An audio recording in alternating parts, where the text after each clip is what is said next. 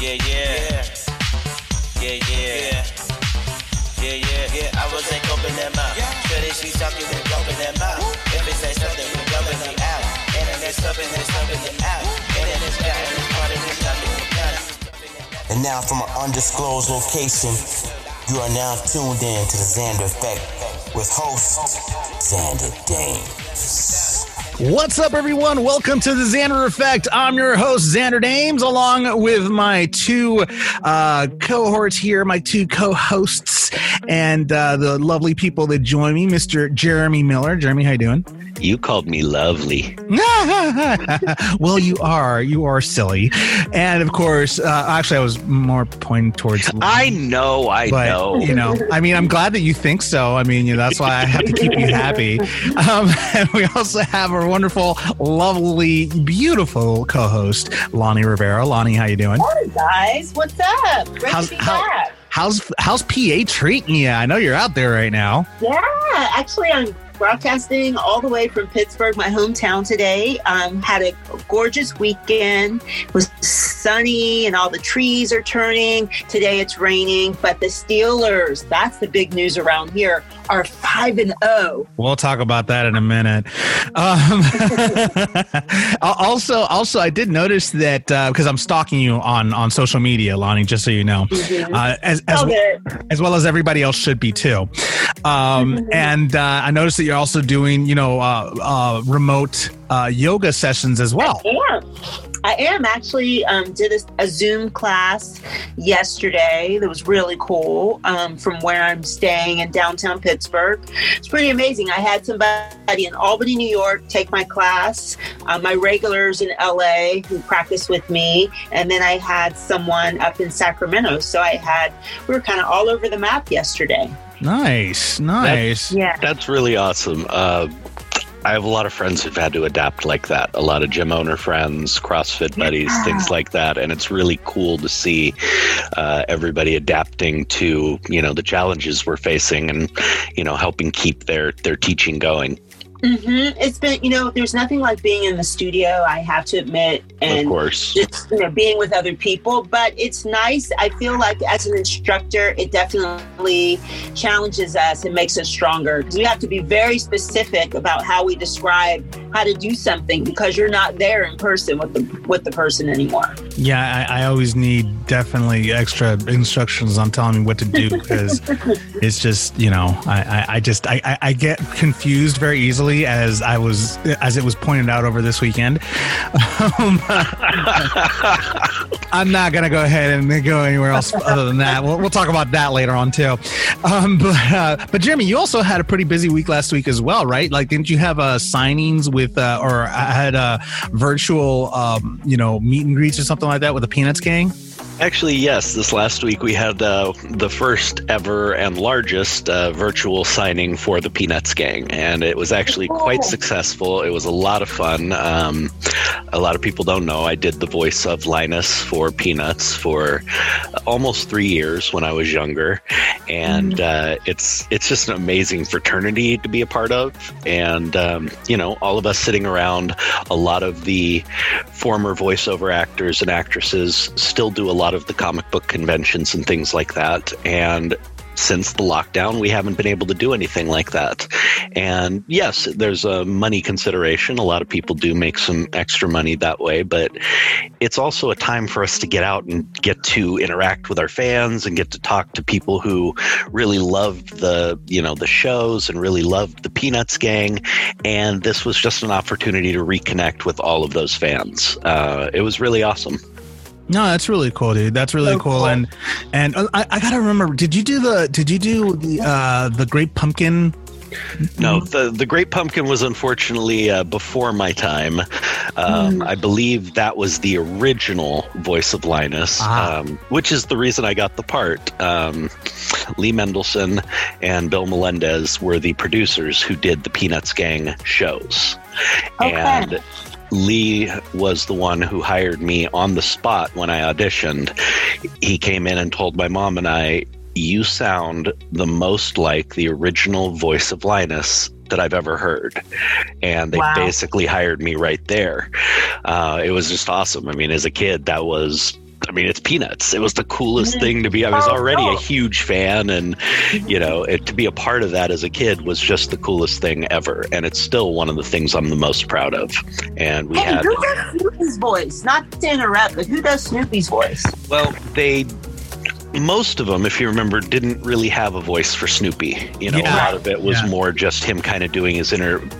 I believe, I could be wrong on this, but the musical, the hour-long Snoopy musical TV special was one of the ones that I did record.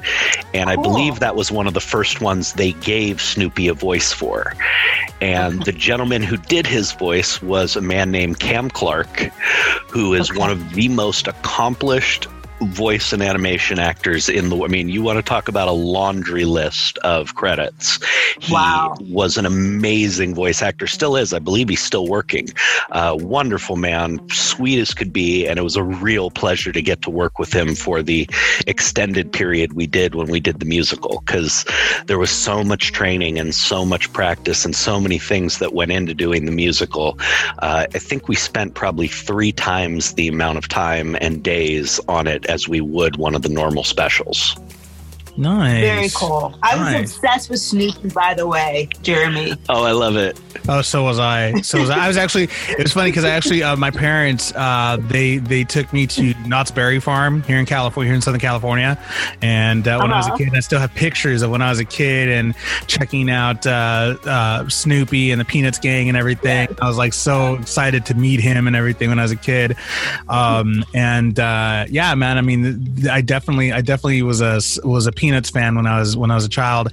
I even had like this little like thermal, I guess, this little like red thermal with Snoopy on it and everything. Yeah, when I was a kid, like a little canteen. It was really cool. But yeah, it was. I was a fan. I think I still have that canteen too. That actually might be worth a little bit of cash, to be honest. It's from the 80s and everything. So, but yeah, no, I definitely liked it. And then when you told me you were the voice of Linus, I was like, get the F out of here. Are you serious? You're the voice of Linus? You were the voice of Linus? No.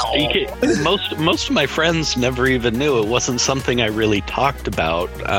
It wasn't a conscious decision, but I mean, because it was just my voice, I mean, my friends didn't recognize it. They all knew I was on Growing Pains. They knew the other stuff I did because it was my face along with my voice. But yeah, many people that I even grew up with who I knew during the time I was doing it had no clue that I was voicing Linus at that point. Wow. You have a very distinct voice, though, Jeremy. That I have to say, Don't blow up his head. Don't do that. Don't. She said distinct. She didn't say good. Oh, I thought. Well, okay. Yeah, he has a very distinct voice. I mean, distinct voice. Yeah. You feel the love, folks. Well, no, I mean, no. Jeremy definitely has some talent somewhere. We're still trying to figure out where exactly.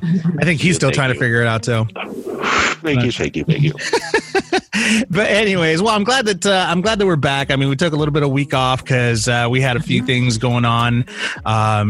We had Jeremy had to go ahead and get his hair plugs, put back in his hair. They fell off for about 2 seconds. Hair plugs? No, I had the butt hair transplanted. I didn't say where the hair fell off of. But hey, you brought it up. Okay. So dude, I'm not trying to be mean at all, but the time we were doing the show when we were doing Growing Pains was really the beginning of the hair plug era. When that began, and they were so bad when they began.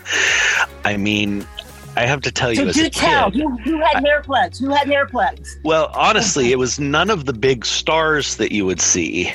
Okay. I honestly, my belief is that because they were so bad back then, most of the big celebrities who needed it usually paid for the really expensive hair pieces, because those really look good when you pay for when you really pay for them. But the plugs were so bad at the time. I mean, you honestly looked like a child's doll.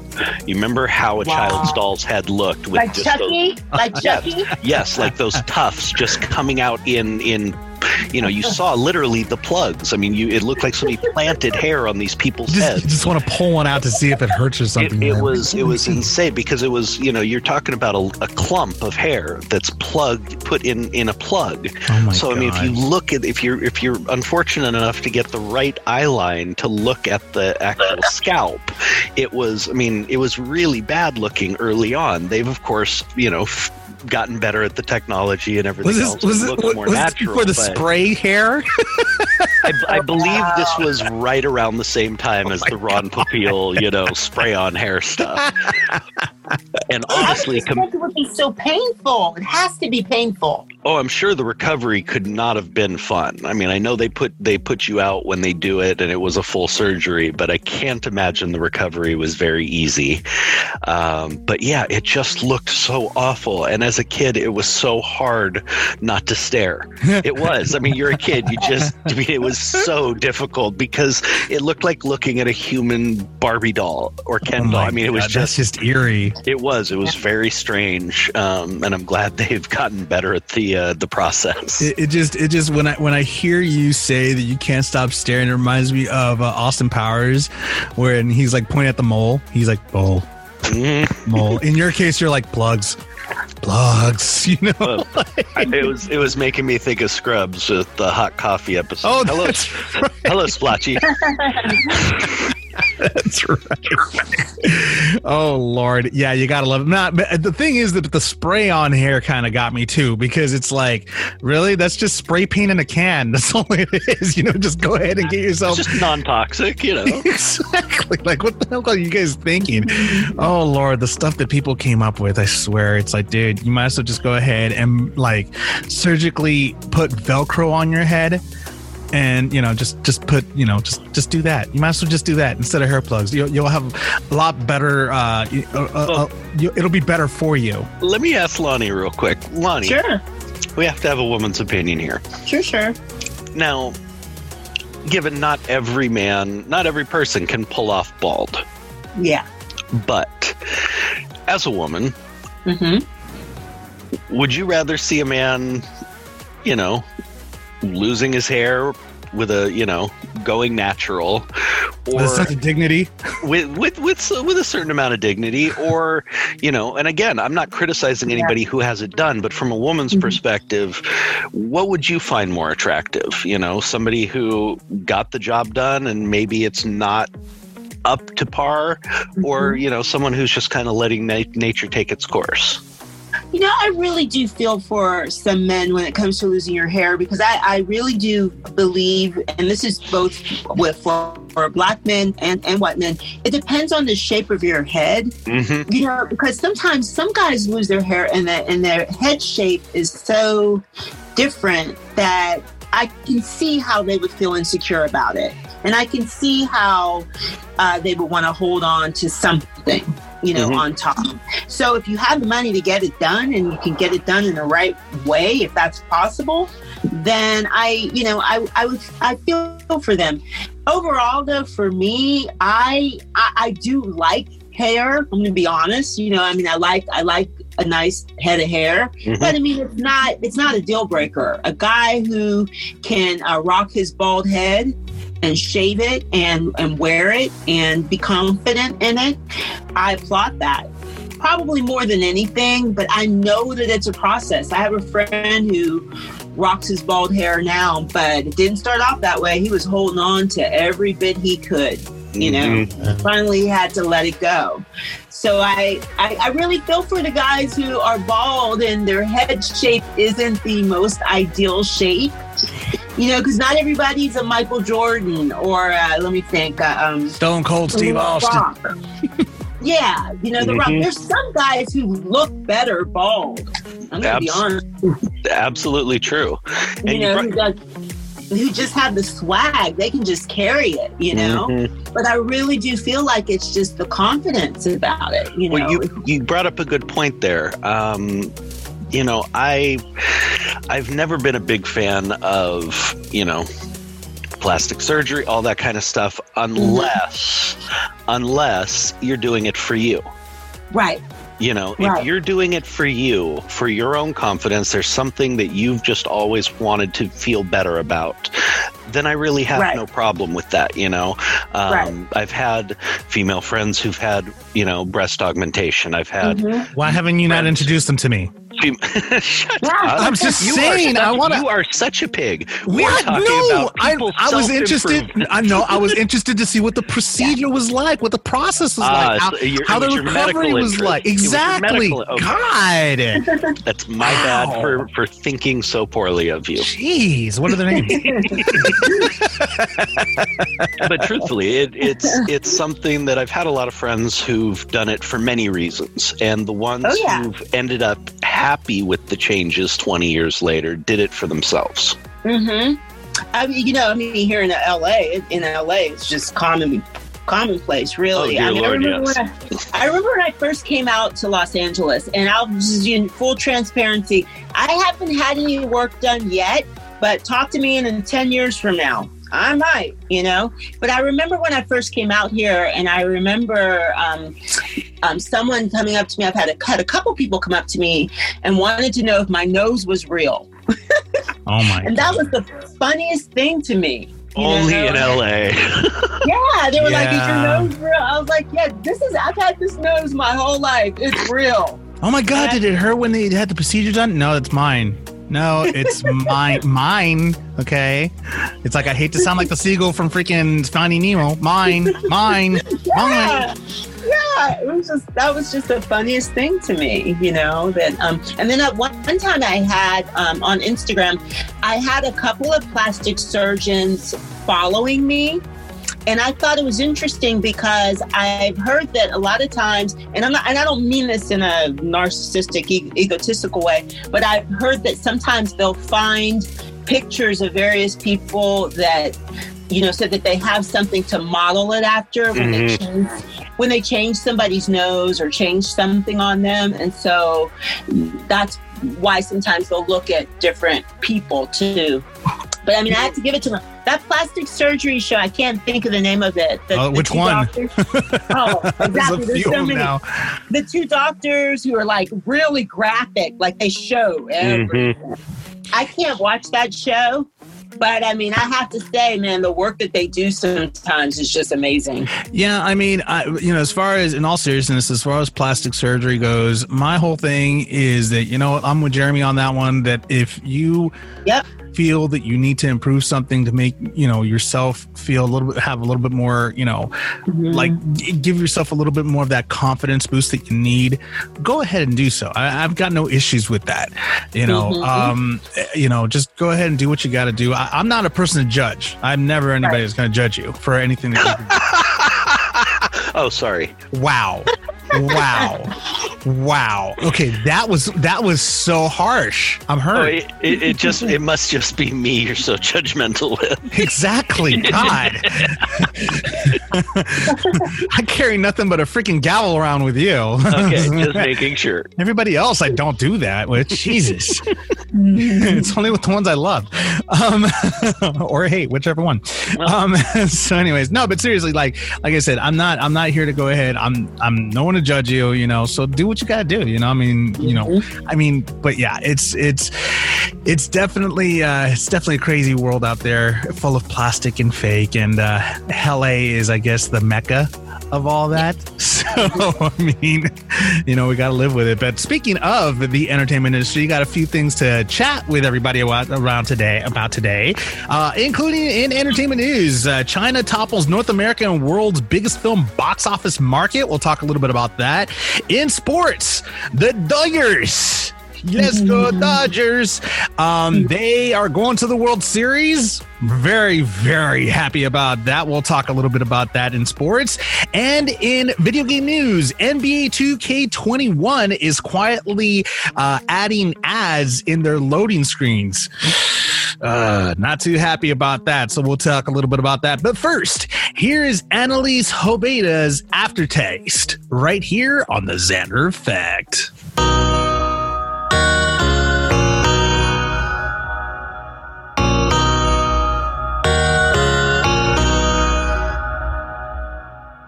No, I ain't feeling sorry for half the things that we did. Know that in my style, and you're too hard to quit. When I try to save myself from messing with my own head, come down from the height and tell myself these things.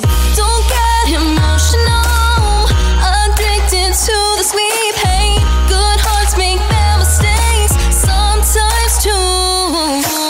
I try not to lose control, I'm tongue-tied anyway. I know I can't escape the aftertaste of you.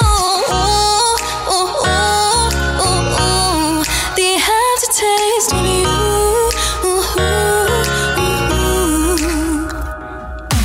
Let's make a night that we'll savor. Tomorrow I'll regret it. Maybe 5 minutes on, you'll already forget.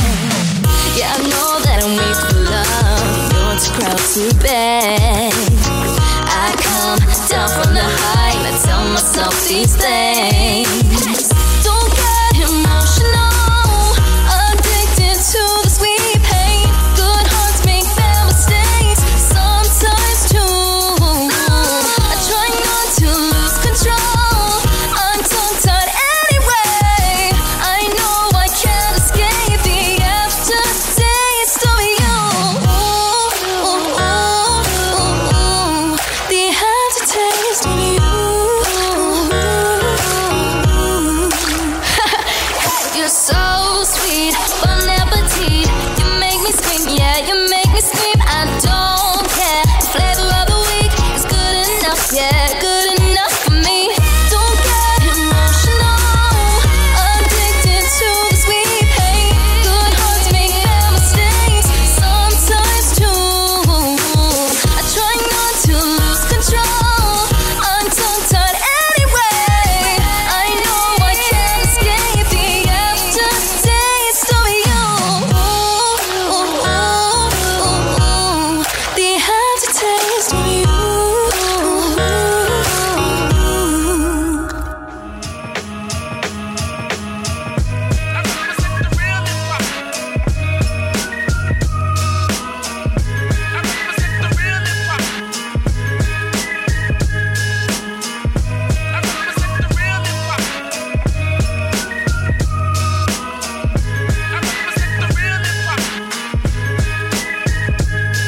Hey yo, Sweet World, what's good with yourselves? This is your boy Twiz a White Piece, and guess what?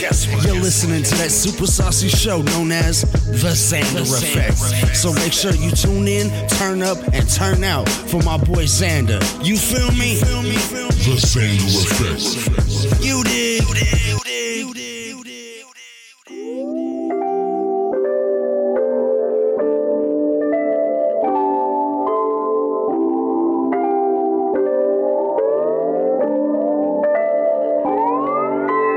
Ring, ring, ring, how you doing, Miss Lady? I'm glad I caught up with you for a minute, cause you really drive me crazy. And no, I'm not playing, yes, I'm thinking of you lately, day and night, non-stop daydreaming, baby. And I cannot help but think it should be me, making you smile. And I cannot help but think it should be us for a while, maybe longer. I'd be honored if we'd hit Baskin Robbins for some ice cream and some cool conversation. I ain't playing, take my hand, I'm just saying, cause you smelling just like ice cream. Lips taste like ice cream, addicted to your taste like ice cream. And girl, I swear you melt my heart just like ice cream. Cream. Shorty so sweet, just like ice cream. Caramel. Yes, I use my lips just like ice cream. Vanilla. Swag so hot, melt your game just like ice cream. Step up in the club, ice cold just like ice cream. Yo, I will not front, yes, I got big dreams. And no, I will not lie, making noise on a big scene. Keep my charm fresh, pretty boy so clean. And no, you cannot hate addictive just like ice cream. Man, I will not front, yes, I be too sweet. Melt your heart, sugar like swag, yes, that's me. Keep this game raw, sell it out just like ice cream. And no, you cannot hate addictive just like ice cream. Give me just one moment and I'll steal your damn heart. Give me just 1 second and I'll leave my damn mark. Man, I'm really not playing in this game for eternity. I swear I'm off the chain. So surprised you have not heard of me. My swag is so heavy, mainstream. I am so ready. Haters really cannot face me. Smoking green daily, I'm so hazy. Man, I go and put my heart up to the world. They need to chill out, doing to the world. Put your hearts up, love each other now. Man, it's so crazy. Put a word up in it, ear, she call me baby. Man, I'm so tasty. This thrilling vanilla drive you crazy. Man, it's so crazy. Put a word up in it, ear, she call me baby. This thrilling vanilla drive you crazy. It's so sweet, just like ice cream. Caramel. Yes, I use my lips just like ice cream. Vanilla. Swag so hot, melt your game just like ice cream. Step up in the club, ice cold just like ice cream. Yo, I will not front, yes, I got big dreams. And no, I will not lie, making noise on a big scene. Keep my charm fresh, pretty boy, so clean. And no, you cannot hate addictive just like ice cream. Man, I will not front, yes, I be too sweet. Melt your heart, sugar like swag, yes, that's me. Keep this game raw, sell it out just like ice cream. And no, you cannot hate addictive just like ice cream.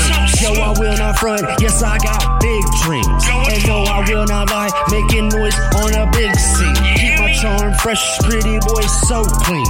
And no, you cannot hate addictive just like ice cream. Man, I will not front, yes, I be too sweet.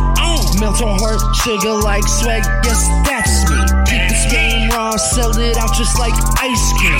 And no, you cannot hate addictive just like ice cream. Shawty so sweet, just like ice cream. Caramel.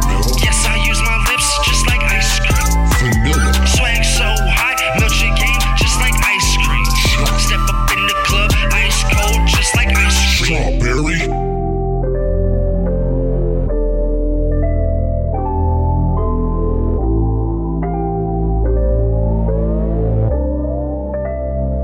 That was Twism White Pieces Ice Cream right here on the Xander Effect.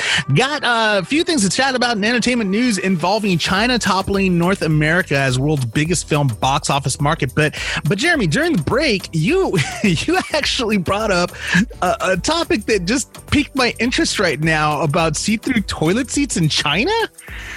Okay, so what in the world? Ew. I found this story on NPR.org, and yeah, I don't know if you know much about Japanese bathrooms, but the Japanese, being as technologically advanced as they are, have the most insane bathrooms you've ever seen. I'm talking. So wait, this is in Japan, not in China. Well, it's these. They start in Japan and they start to spread throughout Asia. Ah. All the technology for these bathroom things that they come up with, it all starts there, and if they get popular, it starts to spread. Oh, it's kind of like New York, like the trends that start in New York, they spread over Los Angeles afterward. A little bit, yeah. It's more from a technology side because Tokyo does tend to be the forefront of that. Gotcha. Anyway, I mean, we're talking heated bathroom seats that lift for you, and I mean, just all sorts of insane stuff. But a architect has come up with a rather interesting idea for public toilets, because two of the things most people worry about when they especially are going into a public toilet in a park or a rest area or whatever is there anybody in there? Yeah. I mean, that's the truth. If you've ever stopped at you've ever walked into a public restroom on the beach or a park or a campground or whatever. Yeah, because a lot of crimes happen in public restrooms. Absolutely. And that is one of the things that definitely crosses most of our minds, as well as the cleanliness. Yeah. You know, I mean, how nasty is it going to be when we get in there? And this architect decided, well, let's fix that. We're going to make transparent public restrooms. So the walls are quite literally transparent. You can completely see through them. You can see that they're clean. You can see if anybody's in there. You can see everything until you step into one of the designated stalls. Then the walls turn opaque and a slight pastel color, and you can no longer see directly through. I've seen that on. That's crazy. I've seen that actually in one of the new. I think it's the new BMW or the new Mercedes. They have something similar to that in their windows, where or their sunroofs, where they push a button and suddenly it goes from being see-through to, like you said, opaque. It turns dark, and it gets tinted. It's an automatic tint that happens. So I'm assuming that they're doing the same thing for these stalls then. A similar thing. It's not really darkening. It's just turning, it's turning more of that opaque, cloudy color, and it takes on a certain pastel shade that makes it impossible to see through. But if you look at the pictures, when that is not activated, these things are 100% see-through. It looks like clear glass. Wow. God, could you imagine? That's pretty amazing. Yeah, but could you imagine if that thing malfunctions and you're in the middle of doing number 2? I mean, well, we all spent how long going to the airports with the fully nude scanners, so I mean, we've already given up on yeah, but that looking like a deer in the headlights, like and then all of a sudden, because you have to assume if it goes see-through from one side, it'll go see-through from the other. So if you're sitting there, you're gonna know if it malfunctions. No, you know what that reminds me of? That reminds me of that episode of The League where he goes into his boss's bathroom when he's taking a dump, and he's like, "Look at me, look at me!" Look at my eyes. Yeah, you like that, right? While he's taking a dump.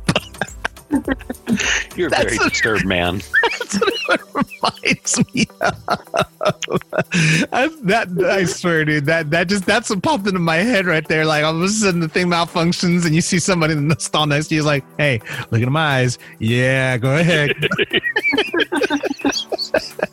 That'd be something I'd do to you, Jeremy. What I would not to since you're going there, Xander, I'm wondering too, are they soundproof? Because we all know we've been in the bathroom and you try your hardest not to listen to who's in the stall next to you, but you can't help but to hear it, and Does that happen in women's bathrooms, or are they more proper and trying not to like? Oh yeah! Oh my God! I tell guys all the time that guys' bathrooms sometimes are cleaner than women. You'd be surprised. I have heard that from a few friends. That's crazy. I never knew that. That's wow. The things you learn every day. I swear. We just learned about see-through bathrooms and how women's bathrooms are dirtier. That's awesome. Well, thank you for that piece of information there, Jeremy. I'm sure that it was a little interesting. And you know what? I'm sure that's going to cross over here eventually. I mean, if it works, honestly, it's a great idea. I mean, we have had so many horrible stories about crimes taking place in situations like that. There has been, crimes against children, just all sorts of different things. So if that rectifies that situation, I can only see it becoming popular, worldwide. Definitely. Yeah. No, that's definitely something interesting. And well, I mean, here's hoping that it actually does, because that's a good idea for us to have that over here. I mean, I'm not sure if I'd be able to use the bathroom like that, because I would always be scared. I think it'll take time. It'll take time for people to get used to it. Yeah, because I'd always be scared that the damn thing would malfunction while I'm in the middle of my business, and suddenly, I have you standing next to me and be like, "Dude, really?" I'm like, bro. I'd just be waiting outside for it to malfunction so I can laugh and point. That's my worst nightmare. Thanks for pointing out my worst nightmare. Anyways, well, thanks for that, Jeremy. In entertainment news, China, and here's a topic that you're actually very familiar with, Jeremy, because you know this market pretty well. China has officially overtaken the North American box office market. They went ahead and surpassed North America's box office records by about 50 million. And it's going it recorded a total of $1.988 billion in its year-to-date box office sales. And, on October 18th, they exceeded North America by a total of $1.937 billion. I mean, that's a significant amount. And they're estimated that it's going to continue to be that trend over the next or until the end of the year. And part of it has a lot to do with what's going on with the coronavirus pandemic, is what a lot of experts are saying that it has a lot to do with. So that's just crazy. That's just crazy to even hear that. That's just insane. Well, if their numbers are accurate, I mean, this is just me being skeptical, because you never know where the information is coming from. But if it is accurate, they were saying that because they seem to bounce back from the COVID-19 sooner than everybody else, it would make sense that their economy overall, because their economy overall has seen some growth. So it would make sense, if it's true, that the movie industry would. What are your thoughts, Jeremy? There's a lot of factors that go into this. There really is. The coronavirus and COVID thing is definitely a factor in that, as you just said, yes, they seem to have bounced back and their economy has bounced back faster. Now, given it's much easier to get a citizenry to behave when you have the ability to send armed people who will shoot to say, stay the fuck in your house. True. I mean, I'm just being, no, I'm not saying that, I want us under that kind of system. But the fact is, if you have something that can be slowed by people not being together, well, living somewhere where they can force you to do that is going to get that under control quickly. And they had the benefit of that. Now, beyond the COVID thing, you got to understand how the movies have been booming out there for a while now. When I first started going to China, I was only 14 years old. So as of tomorrow, that will be 30 years ago. Wow. Yay. Your birthday is tomorrow? Happy birthday. Yeah, it is. Wait a minute. I thought it was the 21st. Tomorrow's the 21st. Tomorrow's the 20th. It is? Yes. Oh. This guy. This guy. Well, you are getting older. It's okay. Yeah. See, the mind's the first thing to go. But when I first started going over there, it was 30 years ago, there was it was still an incredibly rural country. Uh-huh. Even in Shanghai, which was, the bustling economic center of China, it's still, there were no highways. People were still walking everywhere. You still saw carts everywhere. There was the rare movie theater showing something from 2 years ago from, outside of China. I started going back about 10 years ago. There was about a 15 to 16-year break, and I started going back, and all of a sudden, the whole place had changed. All of a sudden, there's highways everywhere. Everybody's commuting. It's very westernized. Wow. There's more entertainment. You're seeing more theaters popping up. You're seeing more dance studios, more things of culture and of westernized entertainment. That's odd too for a country that's under communist rule too. Right. Well, here's the thing. And again, I'm getting into a whole economic thing here, but China changed the way they do business about 20 years ago, and people didn't realize it because they did it very quietly and they kept everything, kind of under wraps. They hired the best and brightest of their young Communist Party members to study what went wrong with Russia. And at the end of their study, they came to the conclusion that there were two things.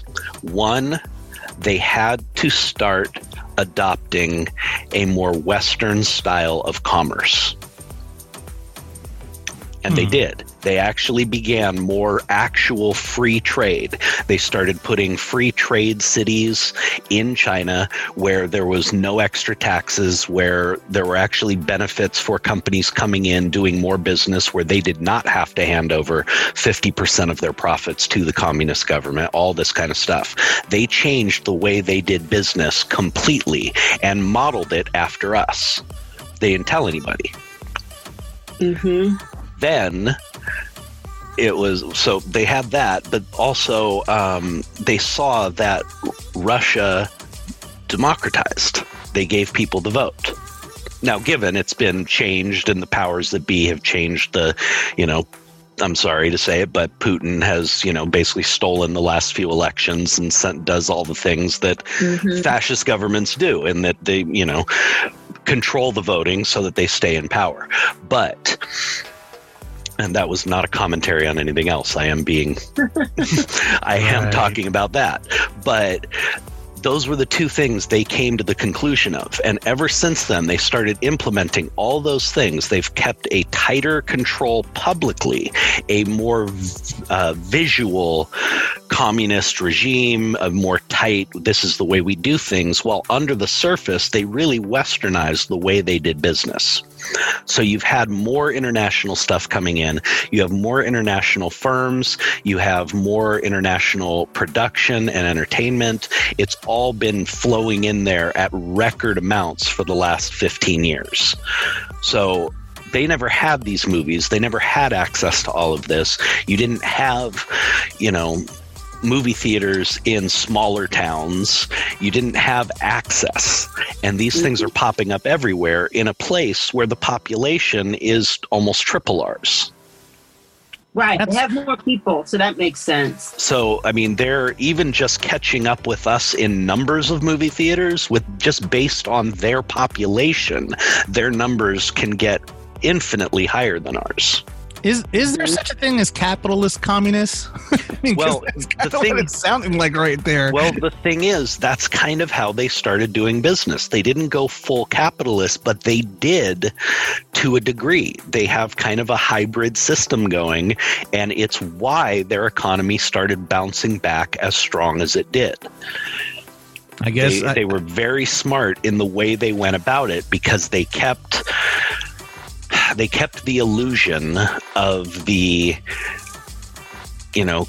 rigid communist structure of doing business. And the truth is, that's not it at all. They're completely westernized now. And so I guess they're the personification of the old phrase, money talks, bullshit walks. I would say so. And truthfully, they don't put up with much bullshit out there, I'll tell you that. Well, I mean, so far it seems like they're definitely doing something right, because they're killing it right now in box office scores. Let me tell you, this is just from somebody who has been there and has talked to the business people, the people on the street. Now, given I have not had a lot of direct dealings with the politicians and stuff like that, but I do have a general sense of the mindset and the way they look at it. And I can tell you that no matter what the media or the politicians want to tell you, China is a very different animal as a communist country than Russia. Okay, Russia has had a stated goal since the beginning of wiping us out. Yep. We are complete diametric opposites, and it has been an actual goal of theirs to wipe us off the planet at some point. China has never viewed us like that. Now, they, just like us, have some hawks in their military and in their politics who would rather they go about that. But China as a whole never really viewed us that way. They're competitors. That's exactly it. That's how they have always viewed us, as an economic rival, as a competitor who they want to best. And yes, they want to show that they're better than, but they've never had that diametric opposition where it's been like, we cannot exist if they do. They've never viewed us like that. And the media and the politicians want to convince us that that's how China sees us. Now, maybe they have a few people in power or in politics who do. We have our own hawks who'd like to see us bombing everybody and taking over everything.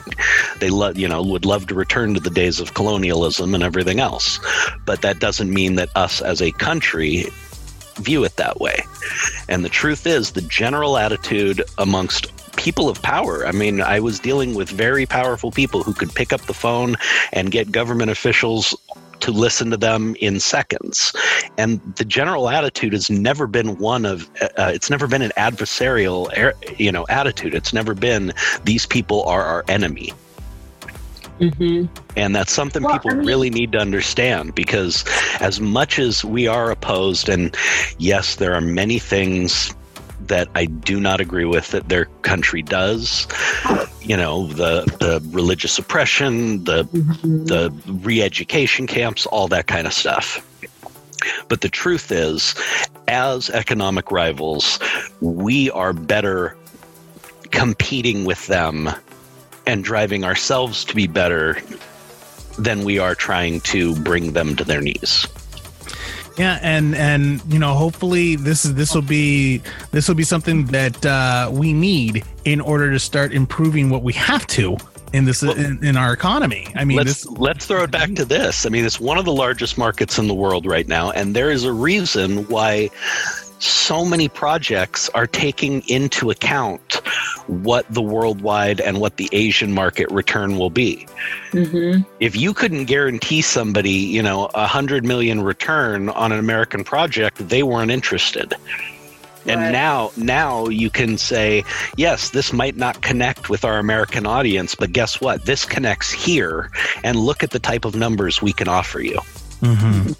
Well, like I said, you know, I mean, this is something that hopefully our country will go ahead and realize and start making some changes, some vast changes. I mean, again, we're right now in a very tumultuous time of year, which is election year.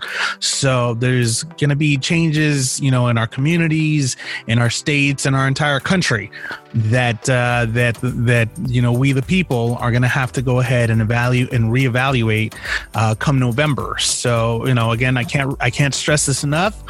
Go and vote. This is something that you need to do.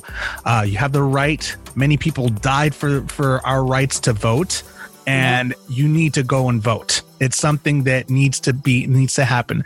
And this message goes out also to the younger voters, obviously, and also to even those that can't vote just yet. Maybe their birthday is a month after the election, but educate yourself on the issues in your local government. You know, educate yourself on the issues in our country. Educate yourself. Ask questions. Ask your you know, the people that are in charge questions that need to be asked.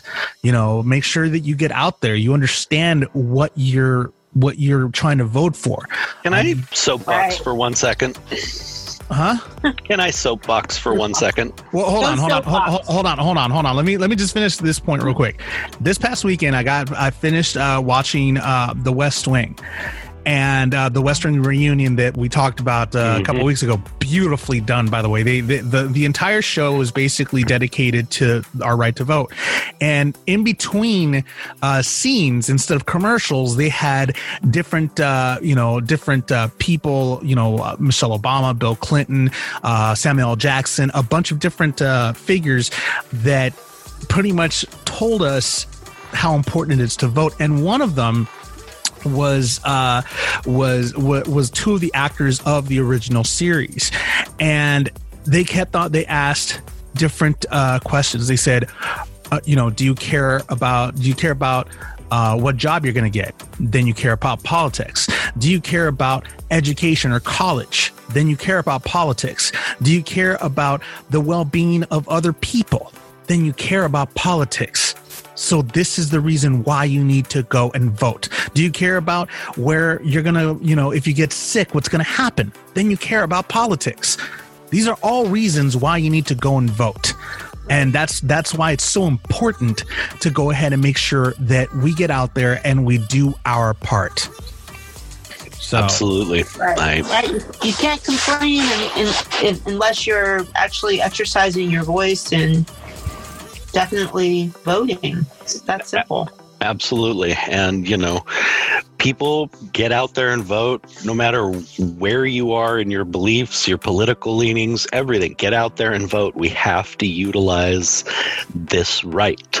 But here's another reminder, and it's something that we got to remember because we have never been more divided. I want to quote one of my absolute favorite comedians and a wonderful guy, Chris Titus, talked about this in a great special he did called Amerigeddon. And the truth is, we all have to get together to fix this bitch. That's it. The politicians aren't going to do it. True. They stay in office and do what they do by keeping us divided. True. Right. But if we get together, MAGA hats, pink pussy hats, we all get together and figure it out and show up on their doorstep, they're the ones who are screwed. Mm-hmm. And we work out our issues and figure out that, oh, right, it's us against them, not us against us. Mm-hmm. And it's the truth. It really is the truth. We don't have to agree on everything, but we got to get along if we're going to make this work. Unless we want to go the way of all the great empires, we have to figure out a way to come together as a people again. Mm-hmm. And politicians have separated us. I don't give a damn what side you're on. They all do it. It's how they stay in office. You know, it's us against them mentality. And the fact is, us citizens, it is us against the politicians because they're not living by the same rules we live by. They do not live by the same economy we live by. They don't live by a single thing that anybody in this country knows as a reality. And yet we still depend on these people and are more loyal to them than our own friends and family and neighbors. And that's true. And the thing is that we do have the power. Like, we do have the power. And, you know, by having that power, I mean, let me put it this way. This past weekend, Cuomo went ahead and interviewed Ice Cube.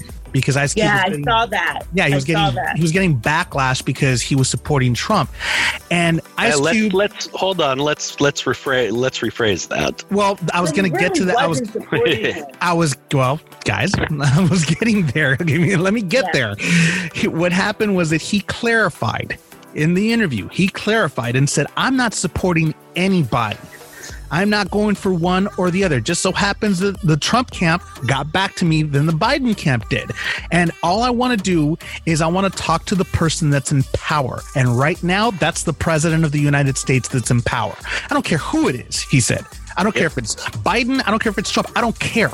As long as it's somebody in power that's going to give me an opportunity to share my platform with them." And that's the truth, because at the end of the day, we, the people, have that voice. We have that power to put that person in power and be able to speak to them and say, hey, these are the issues that need to be talked about. These are the issues that we need to know. I don't care what political affiliation you're with, just as long as you listen to my voice and you listen to the people's voice, because that's what's important right now. I don't care who you are. I don't care, what kind of politics you're playing. I don't care what propaganda you're putting out there. I don't care. As long as you're able to help fix this problem. That's all I care about. And that's pretty much what Ice Cube said. I loved that. I loved how he put, because Cuomo was trying to twist his words around. I saw that too. I hate it when journalists do that.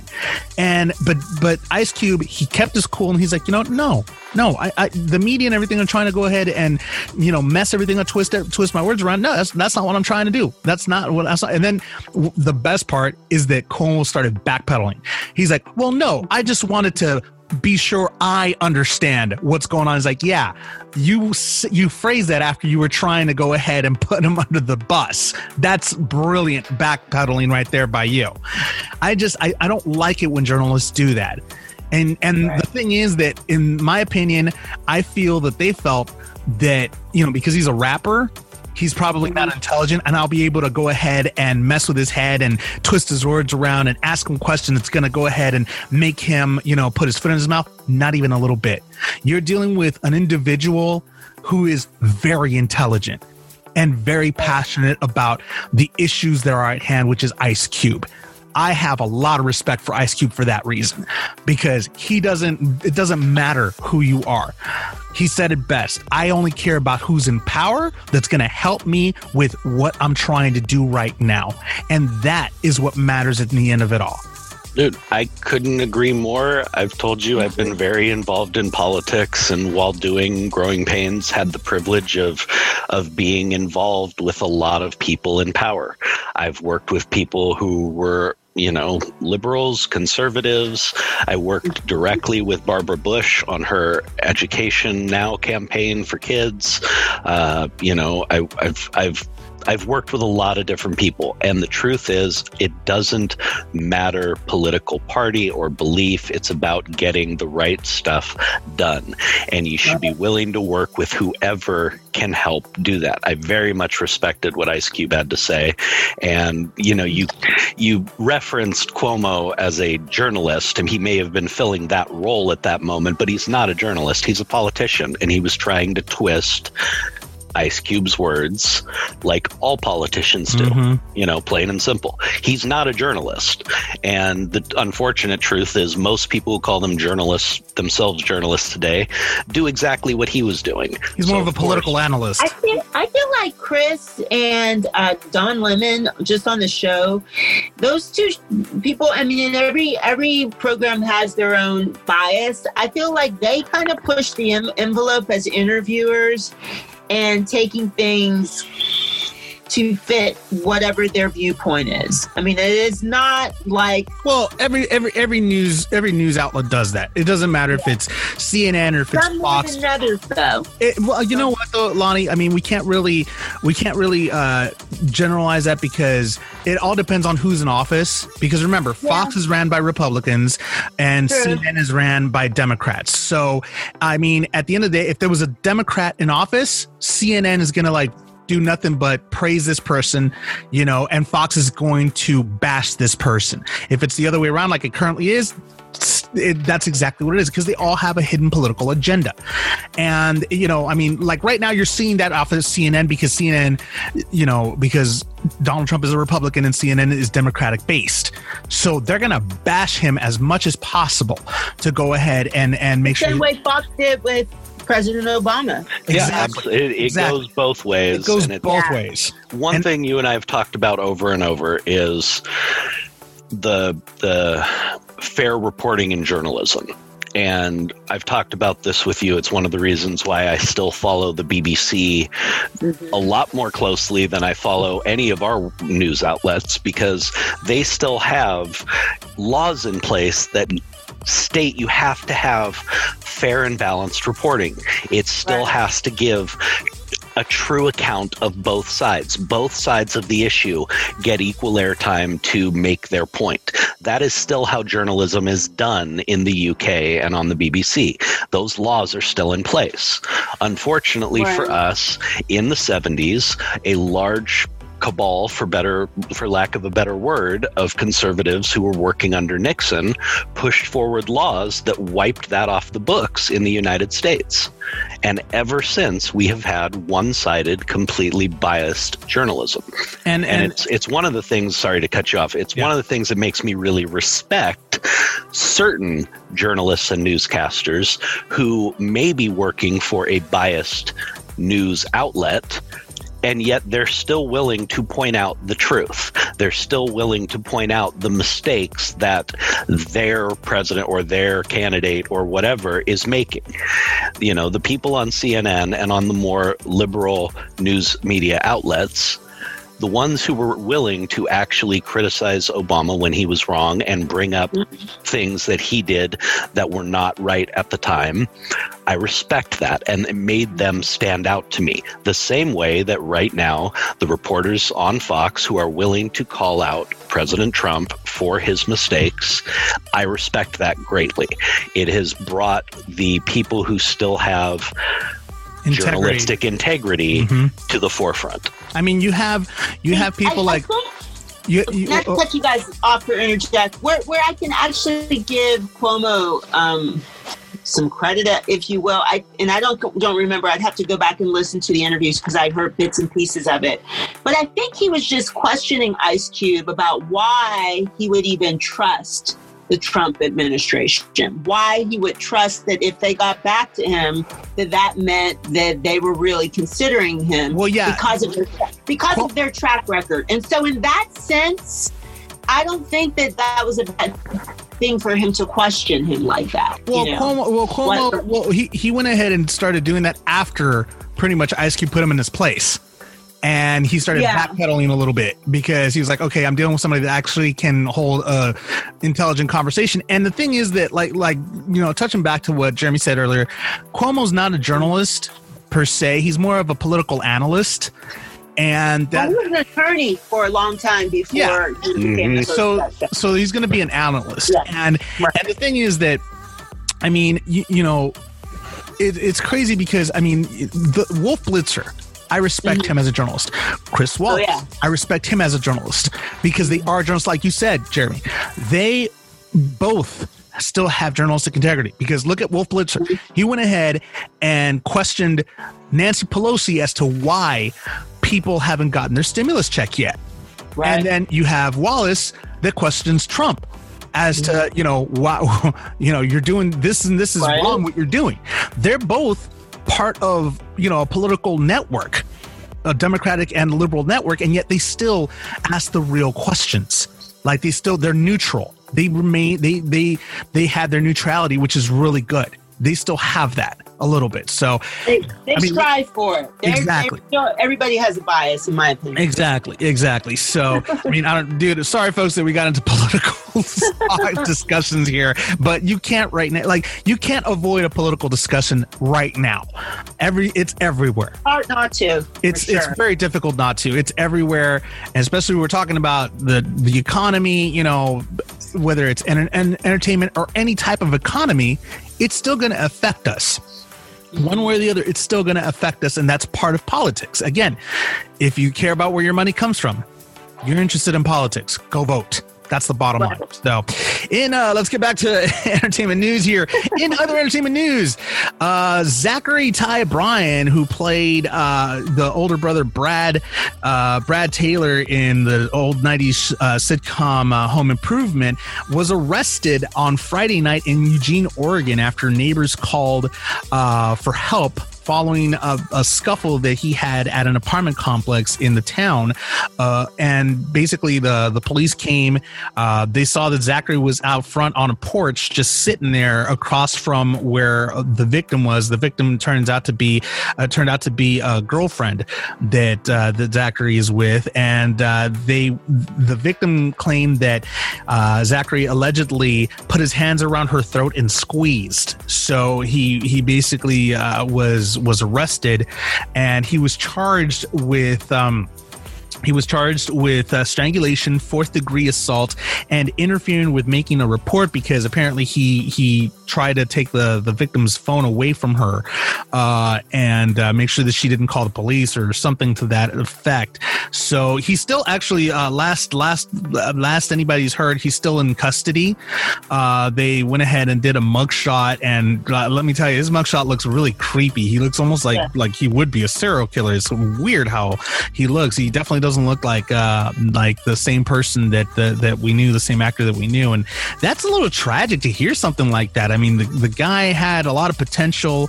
Obviously, Jonathan Taylor Thomas, he went a little bit bigger with his career, and I don't know where everything went south for him. Well, I just read recently, and I don't know if this is, came from two pretty credible outlets, that he just recently announced his divorce from his wife, from the mother of his kids. So, not to get in his business, but maybe right now might be a time to sort of take a step back and reflect. But was that his wife or his girlfriend? The assault was with the girlfriend.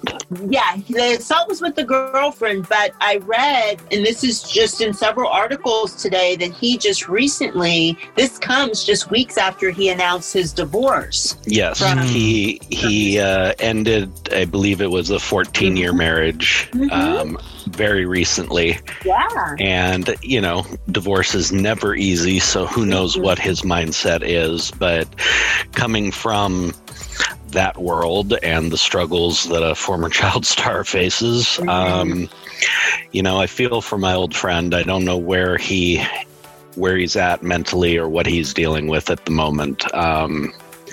it's just sad to see. And yes, that picture, that mugshot did bother me. Although let's walk it back from the serial killer look. He, as somebody who unfortunately has a couple mugshots, the things I gotta see those. Yes, I do.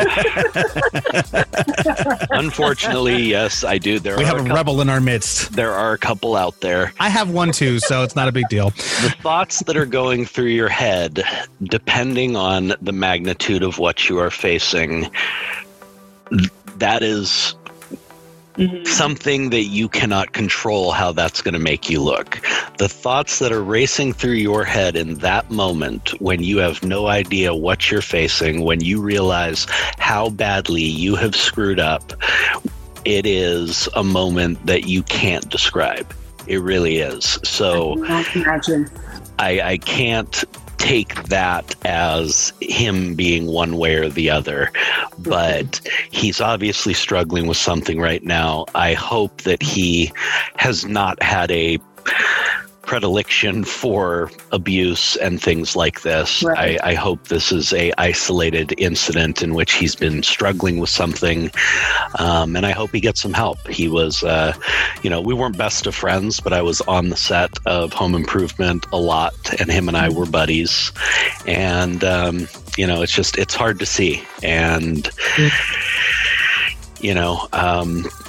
struggling with the lack of success, struggling with whatever, finding his way. I don't know what he's dealing with. I haven't spoken to him in many, many years.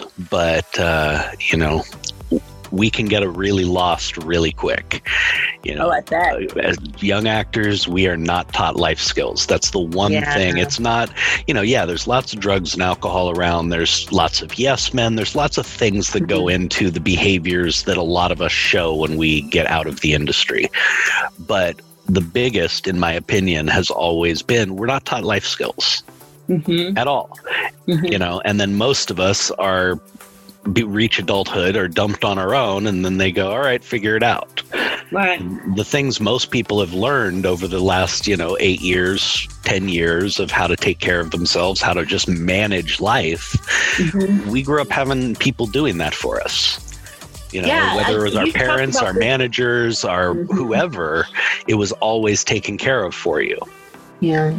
You've talked about this before, Jeremy, and I kind of liken it to like a young athlete, and who gets a scholarship and then goes pro and never really, like you say, never really has to learn like life skills and social skills and how you're supposed to interact with people, because your entire life you've just been on this fast track to success and you've been successful, but yet you're never taught other things that you need to know along the way. So I feel for him. I definitely feel for his children.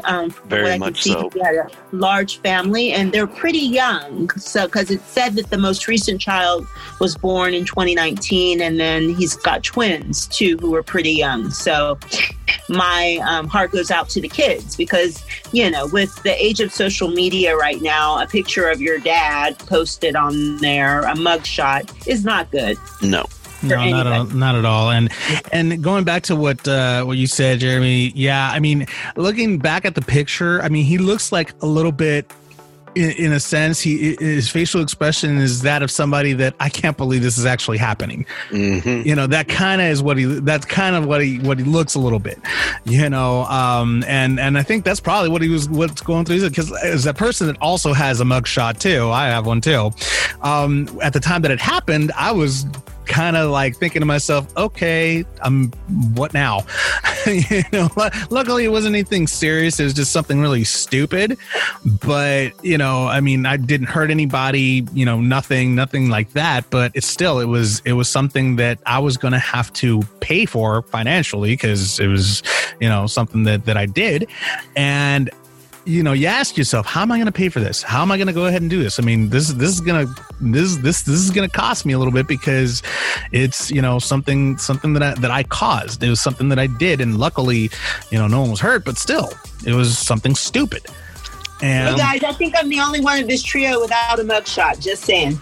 We'll give you. We'll give you time. give you time on that one. Don't worry about it. Well, hanging out with us, that will fix that. Yeah, we can fix that quick.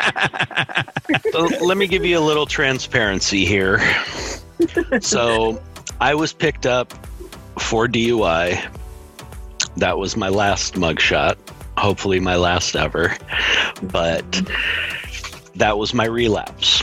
And at the time that happened, I was the spokesperson for the recovery program that had helped get me sober.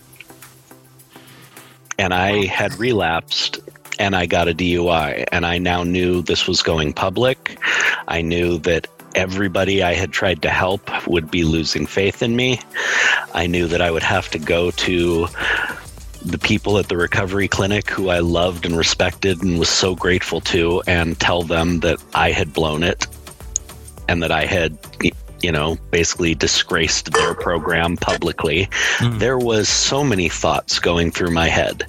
I was so disappointed in myself. I was so ashamed. I was so despondent that I had let so many people down.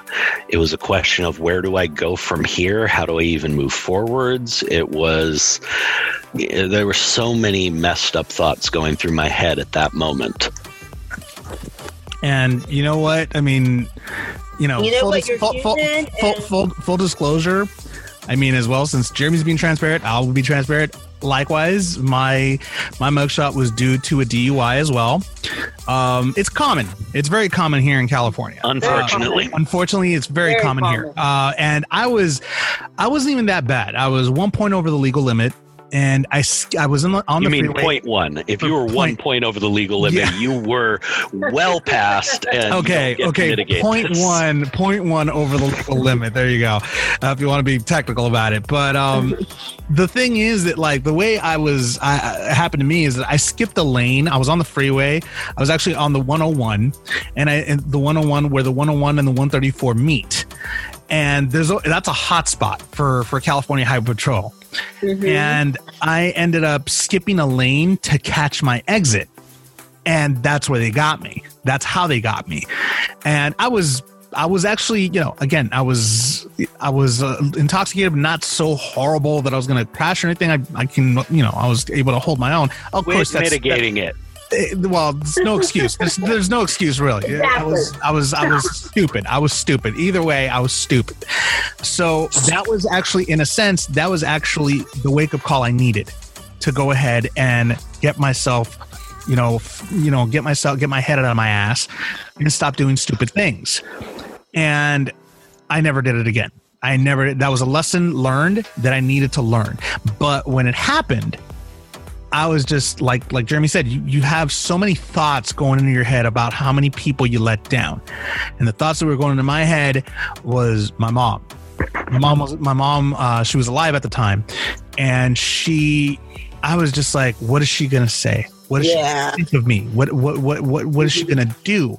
My dad, we already had enough problems as it was. Here I come with a big problem, right. to their laps. And I was just so, like, all these things were going in my head. And it's so funny because I was one of the first people to be let out of the drunk tank, because I was actually very cordial with the arresting officers. I was actually making jokes because at that point I was like, well, why not? I'm already in here. Why not start joking around? I mean, when he was booking me, I went up to the booking officer and I'm like, excuse me, ma'am, don't believe anything this person's telling me. He stole my uniform. He's wearing my uniform right now. We changed clothes. I mean, he knocked me out. He's arresting me right now, but he's the one that's at fault. He was just laughing. He's like, oh my god, this guy. He was like so cool to the point that he was going to be one of the first ones to be let go in the morning. I was like, thank you, I appreciate that. And true to his word, I was. But that entire time, because they had us in the drunk tank and then they transferred us over to the cells. And what? I'm sorry, not to interrupt you, Xander. This is a serious thing, but the fact that you called it the drunk tank. It's true, but that's what it was. That's what it does. That's what it was. Pretty much. That is what they classify it as. Yeah, exactly. And yeah, that's exactly what they classify it as. And the thing is that when they like that entire time, what felt like hours, or what was just a few hours, felt like days in there.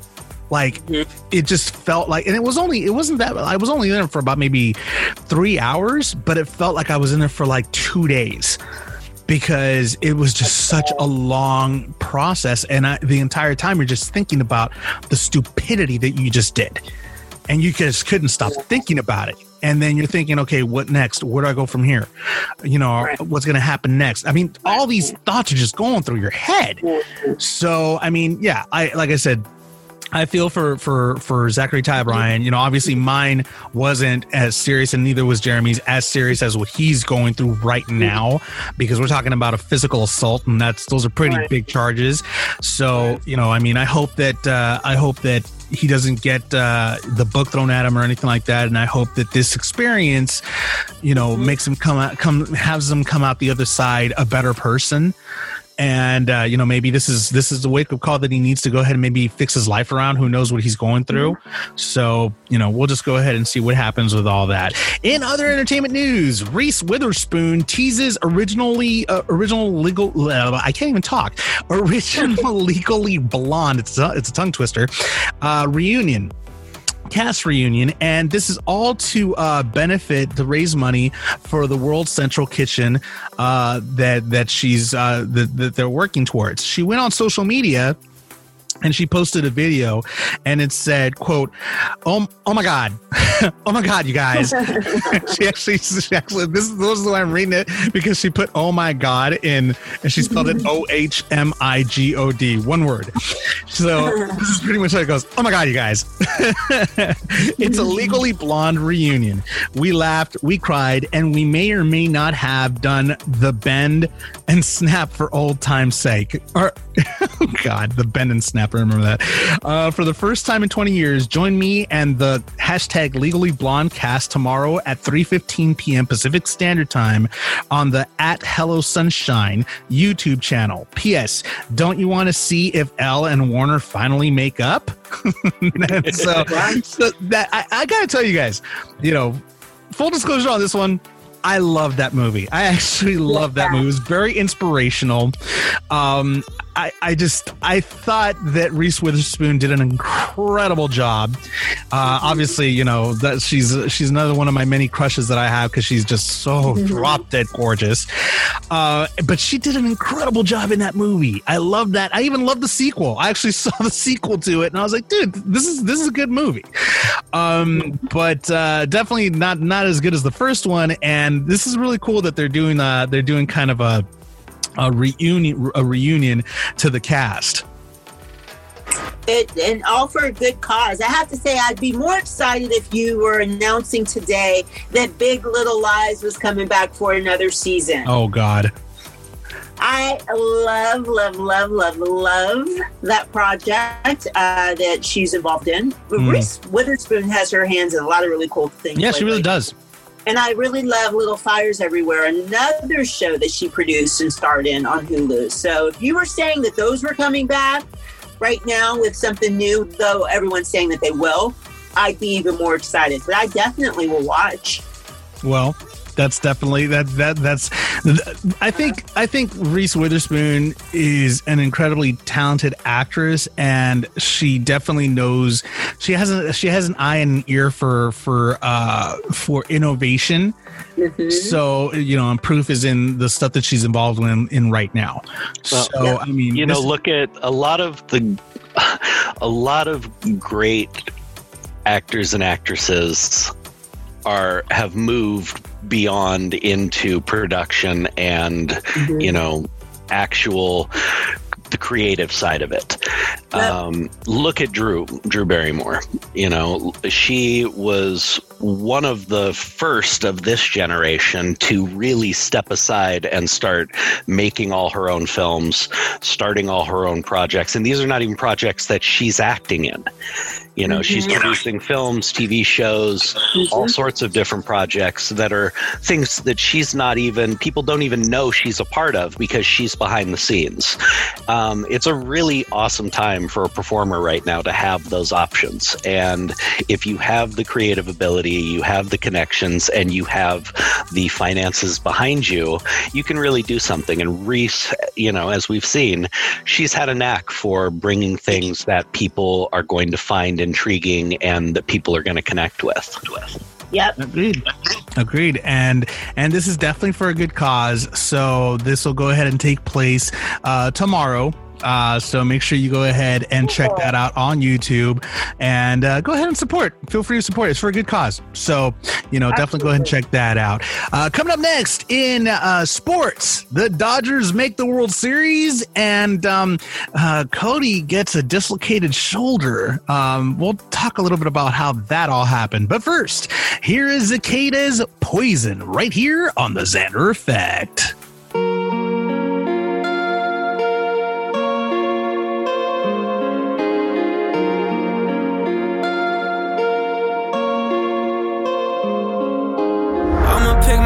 I've been high before, but man, this hole's got me hurting. I've been going through some shit, yeah, I got emotions. Took a look at her, damn, she be deeper than the ocean. Saw my wrist dance, yeah, she like the motion. Going up and down, she a roller coaster. Yeah, she want the drug, we gon' end up in the ocean. Know she got her motive, pop another pill, now we both be rolling.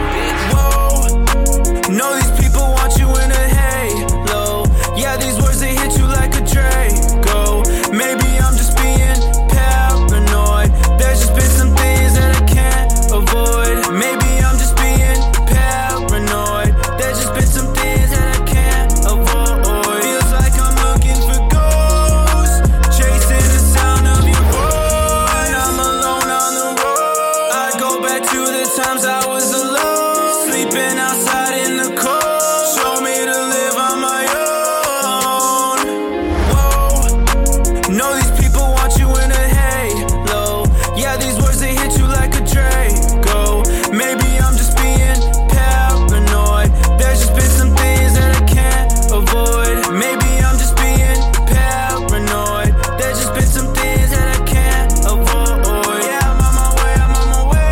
Popped another pill, got me feeling out of space. Seeing all these stars like I'm in a ray. Check my wrist, it's another face. Yeah. AP Scully, ain't got no case. Running these kicks, I ain't catching no case. VVS Simons, drip in the face. As I fade. Feeling like I'm on the side. We say you're not feeling. Yeah. Fucking away my bed. Yeah. Saying your feelings. Fucking around my leg. Yeah. Saying your feelings. I don't wanna wait.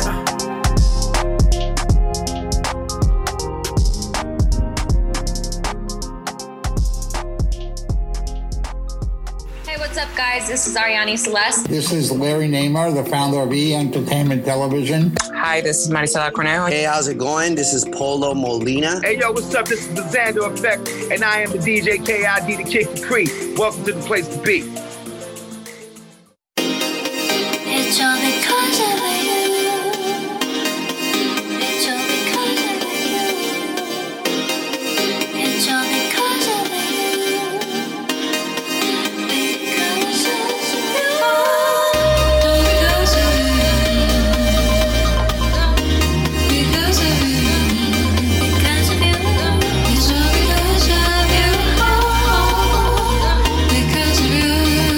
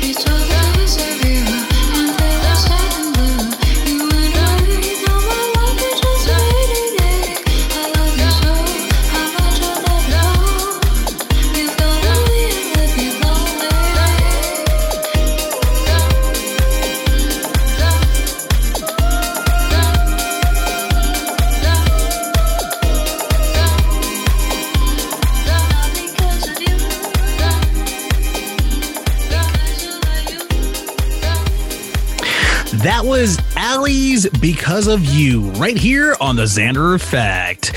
In sports, the Dodgers have made it to the World Series, and I cannot be happier. I mean, we have the Lakers that won the NBA championship.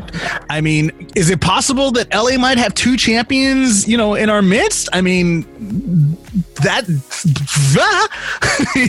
be huge. I mean, if only the Chargers or the Rams would actually do something, that'd be a different story. But yeah, so far it looks like we got everything locked as far as basketball goes. Will we have everything locked for baseball as well? I mean, right now it was an incredible series between the Dodgers and the Braves, so much so that Cody Bellinger dislocated his shoulder in a home run celebration. I mean, he claims that he's good, but he did hear something pop as soon as he celebrated with his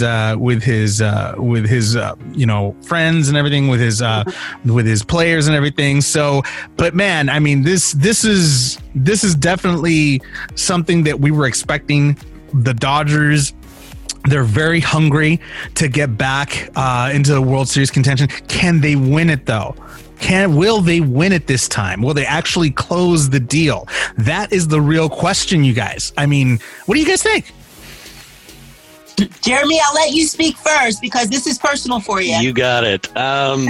Truthfully, I'm absolutely thrilled that they made it through. They came back from a 3-1 deficit against a very strong, young Atlanta Braves squad.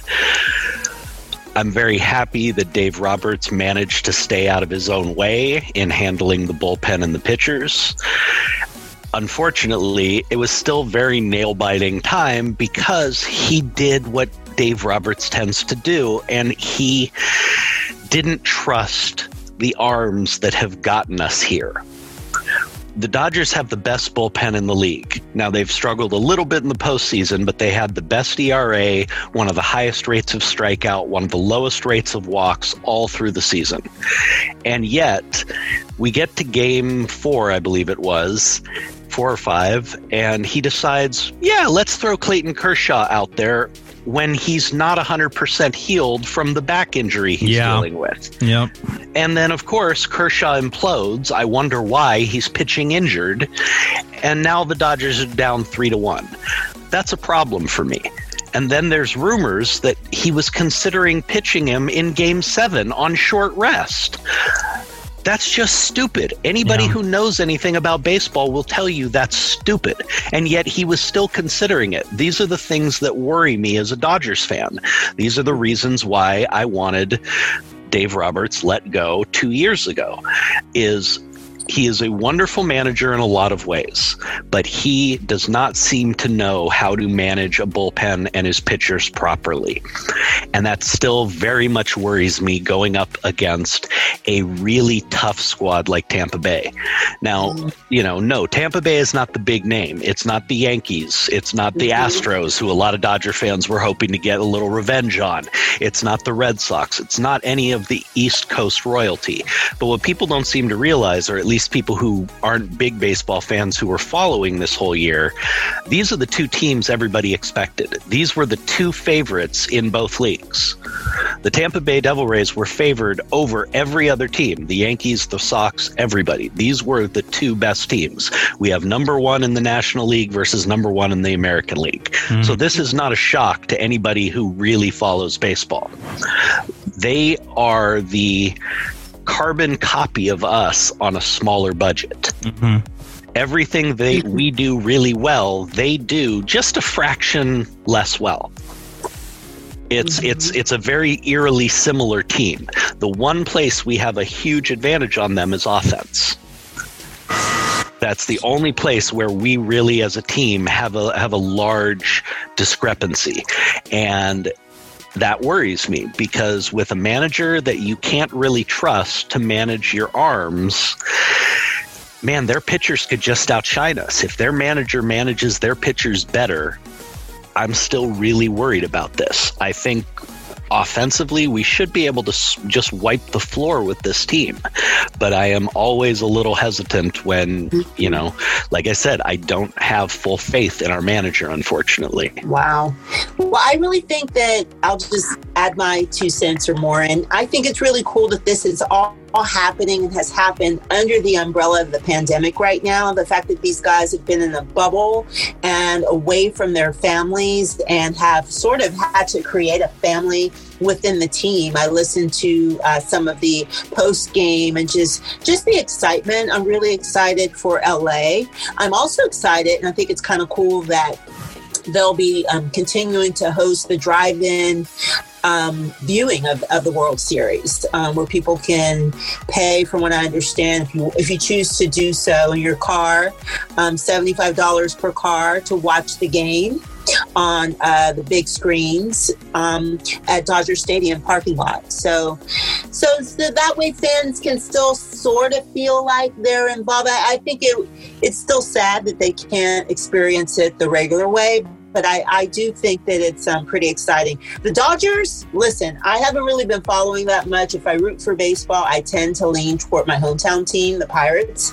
But the Dodgers better win. That's all I'm going to say. They better win. It's definitely going to be a toss-up. I mean, you know, like Jeremy said, I mean, they're very similar. So it's going to be an interesting series to watch. That's for damn sure. But you know, obviously, you know, we got to root for the home team, and here's hoping that the Dodgers, you know, make waves and actually get the job done this time. This time 32 years and counting, baby. Hey, you know what though? This time there cannot be any excuses. There's not going to be any controversy afterward. Everything is going to be just left out on that field. The way it's supposed to be. Hey, guys, just a little bit of baseball trivia and history. How long had it taken Chicago, the Cubs, to win? It was 108 years, I believe. Yeah, this guy's a freaking human encyclopedia. Yeah, well, I don't want to wait 108 years, okay? I'm not planning on being here that long. I want it now. I'll give you a little story. I was supposed to be at that 88 game. Oh, man. I'm not kidding. With Tommy Lasorda? I was supposed to be there for that game. My dad's work buddy had season tickets, and he was not going to be using them. He was unable to make the game, and he gave the 2 tickets to my dad, and my dad was going to be taking me. Here's the problem. He forgot to bring the tickets to work to give to my dad. And he promised that after work he was going to run home, pick him up, and drop him off at my dad's house. And he didn't. We ended up not being there. So the disappointment. Would have been awesome to be there to see the shot heard around the world, and I would have loved to have been there for that part of Dodger history. But man, it's been a long time in coming, and people don't realize the Dodgers were one of the most consistent franchises for decades. From the 1950s on, the Dodgers won at least 2 World Series every decade. And this is before they became the LA Dodgers, right? This is when they were the Brooklyn Dodgers still, right? Yeah, that was when they won their first championship. But every decade from the 50s on, they won at least 2 championships, 2 World Series. One of the most consistent franchises through that period of time. So to have a 32-year drought in such a major market. It's tough. And to have it honestly be a reflection of the mismanagement of the team for so long. It's really a long time in coming, and anybody who bleeds Dodger blue has been absolutely chomping at the bit for this. Oh yeah, totally. And man, you bring back the 80s Dodgers. I mean, you're talking about the Lasorda era, the freaking Tommy Lasorda era, Lasorda, the Fernando Valenzuela. That was the team. That was the team, bro. It was one of the great teams, great arms, and again, people don't realize this. If the Dodgers are able to pull this off, this will be one of the first times that they've won as a true favorite. The Dodgers have a tendency to win their championships as underdogs, and people don't realize going into the '88 season, they were a huge underdog. I don't think we had anybody bat over 300 that year. Yeah. You know, we didn't have, I mean, we had great pitchers, you know, the Bulldog, Oral Hershiser setting his records. All those things went right for us, but it was a gritty, scrappy team who won by doing the little things. They didn't have huge superstar names throughout the lineup. I mean, they beat the Oakland A's, who had McGuire and Canseco and Ricky Henderson and Dave Stewart and all these guys, and the Dodgers were the plucky little underdog. And that's the truth. And the thing is that, like, I mean, I'm just, you know, this is the third consecutive trip to the World Series. 3 out of 4. 3 out of 4. 3 out of 4. We didn't go last year. Oh, I thought we went last year. Okay. Washington took us out in the. Oh, that's right. That's right. Yes. That's right. That's right. But yeah, I mean, we've been consistent in going to the World Series. You know, these past few years. I mean, minus last year. We have to close. We have to close it. Yeah. We have to. We cannot be known as the team that never closes the deal. This is ridiculous. So, you mean the Braves? Oh, sorry. Is it too soon? I think it's too soon. But yeah, we need to get in there. We need to get in there. We need to win. And I think, like I said with the Lakers, I have a feeling that this could be it. This could be it. So we'll just have to wait and see. Game 1 is coming up. We'll go ahead and see how they do game 1, and you know, every game after that. So we'll have to wait. One game at a time. One game at a time. In other sports news, a very sore subject for me. The Packers lose against Tampa Bay. Let me tell you this much right now. I hate it when number 12 loses against number 12.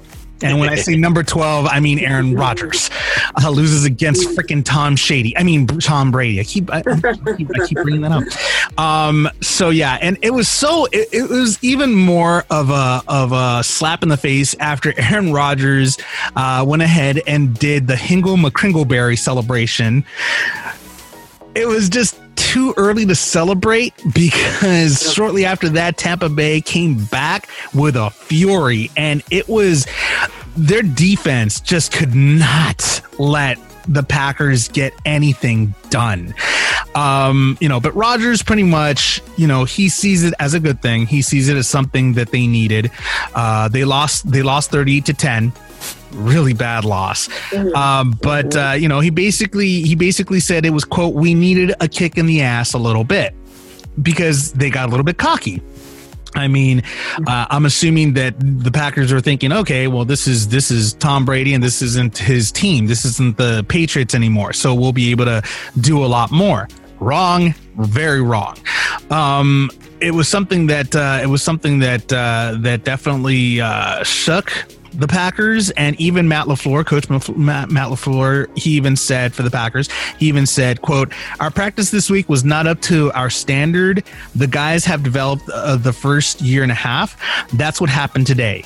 You practice like crap. You go out and play like crap. He didn't mince words. He was straight up with it, and that's something that I kind of admire off of Coach LaFleur. But yeah, it was a tough loss for the Packers, and hopefully, you know, I mean, the Packers had a week off, so hopefully they'll take this loss and run with it. And you know, mistakes were made, and they'll go ahead and rectify those mistakes in the coming weeks. I gotta say, I was rather shocked. Rodgers is not known as a showboat. Yeah. Tell me about it. And to see him celebrate that early, only to turn around and throw, what was it, 2 or 3 interceptions? Yep. Now, I know one of them was the tip ball, so you can't really put that on him. Yeah. But the other one was a pretty bad interception. And that's, you know, him losing focus, whatever it was. But to celebrate that early and then play so poorly after that. And given you got to give Tampa's defense credit, it was a little shocking to see coming from Aaron. He usually is the type who can, raise his game to a higher level. But hey, let's throw a little praise to Tampa's way. They're starting to get it together a little bit.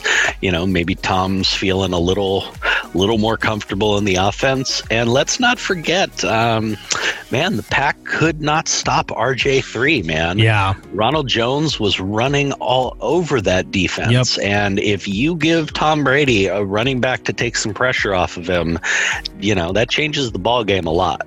Most definitely.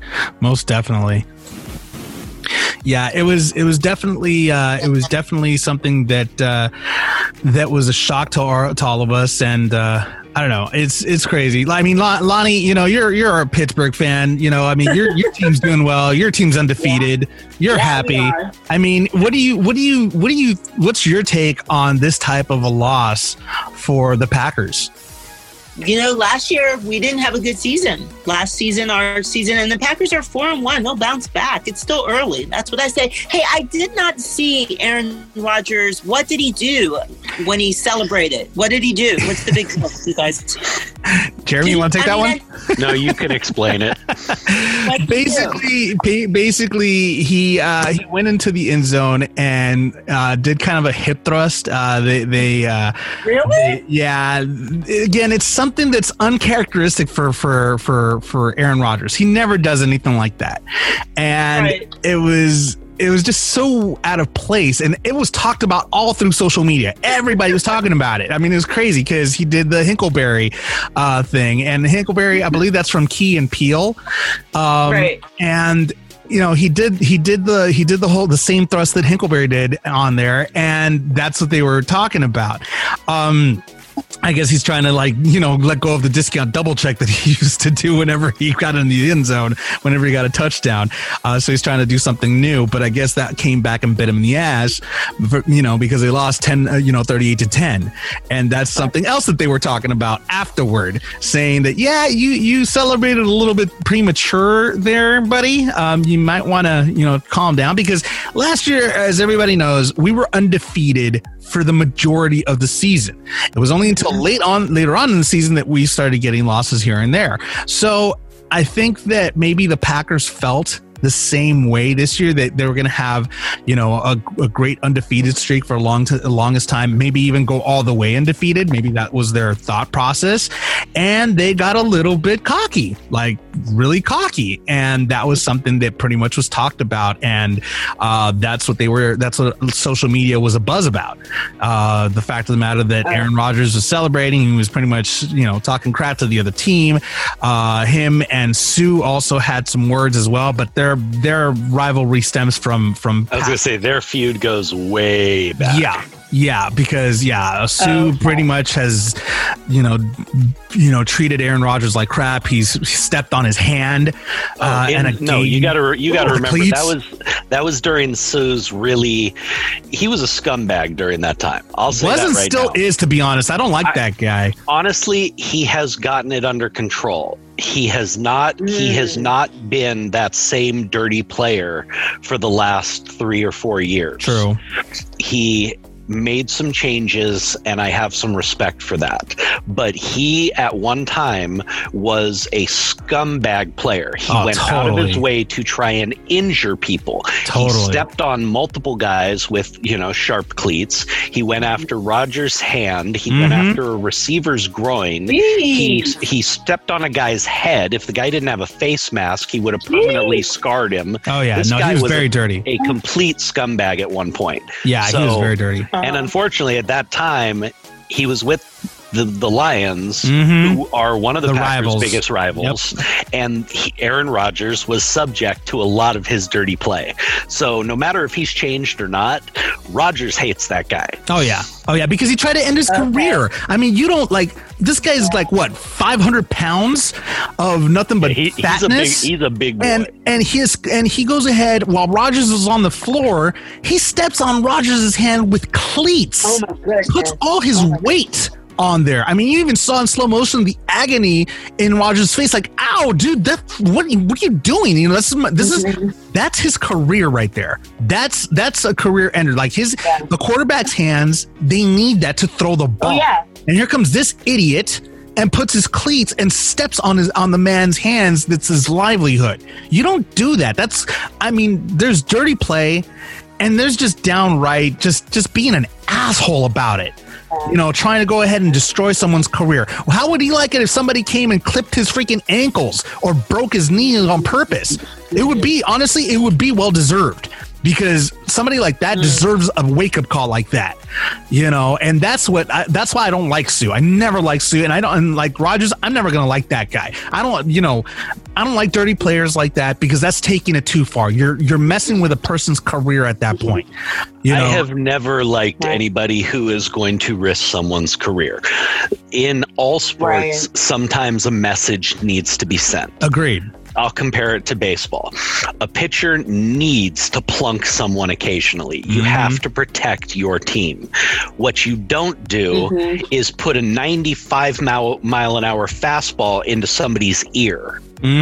Because you are not only risking their life, you are risking their career. Yep.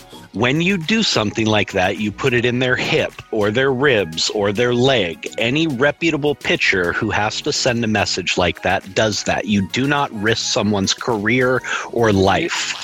You know, there have been players who took a fastball to the head who have gone blind, who've never played a game again. There have been players who took a fastball in the head who have died.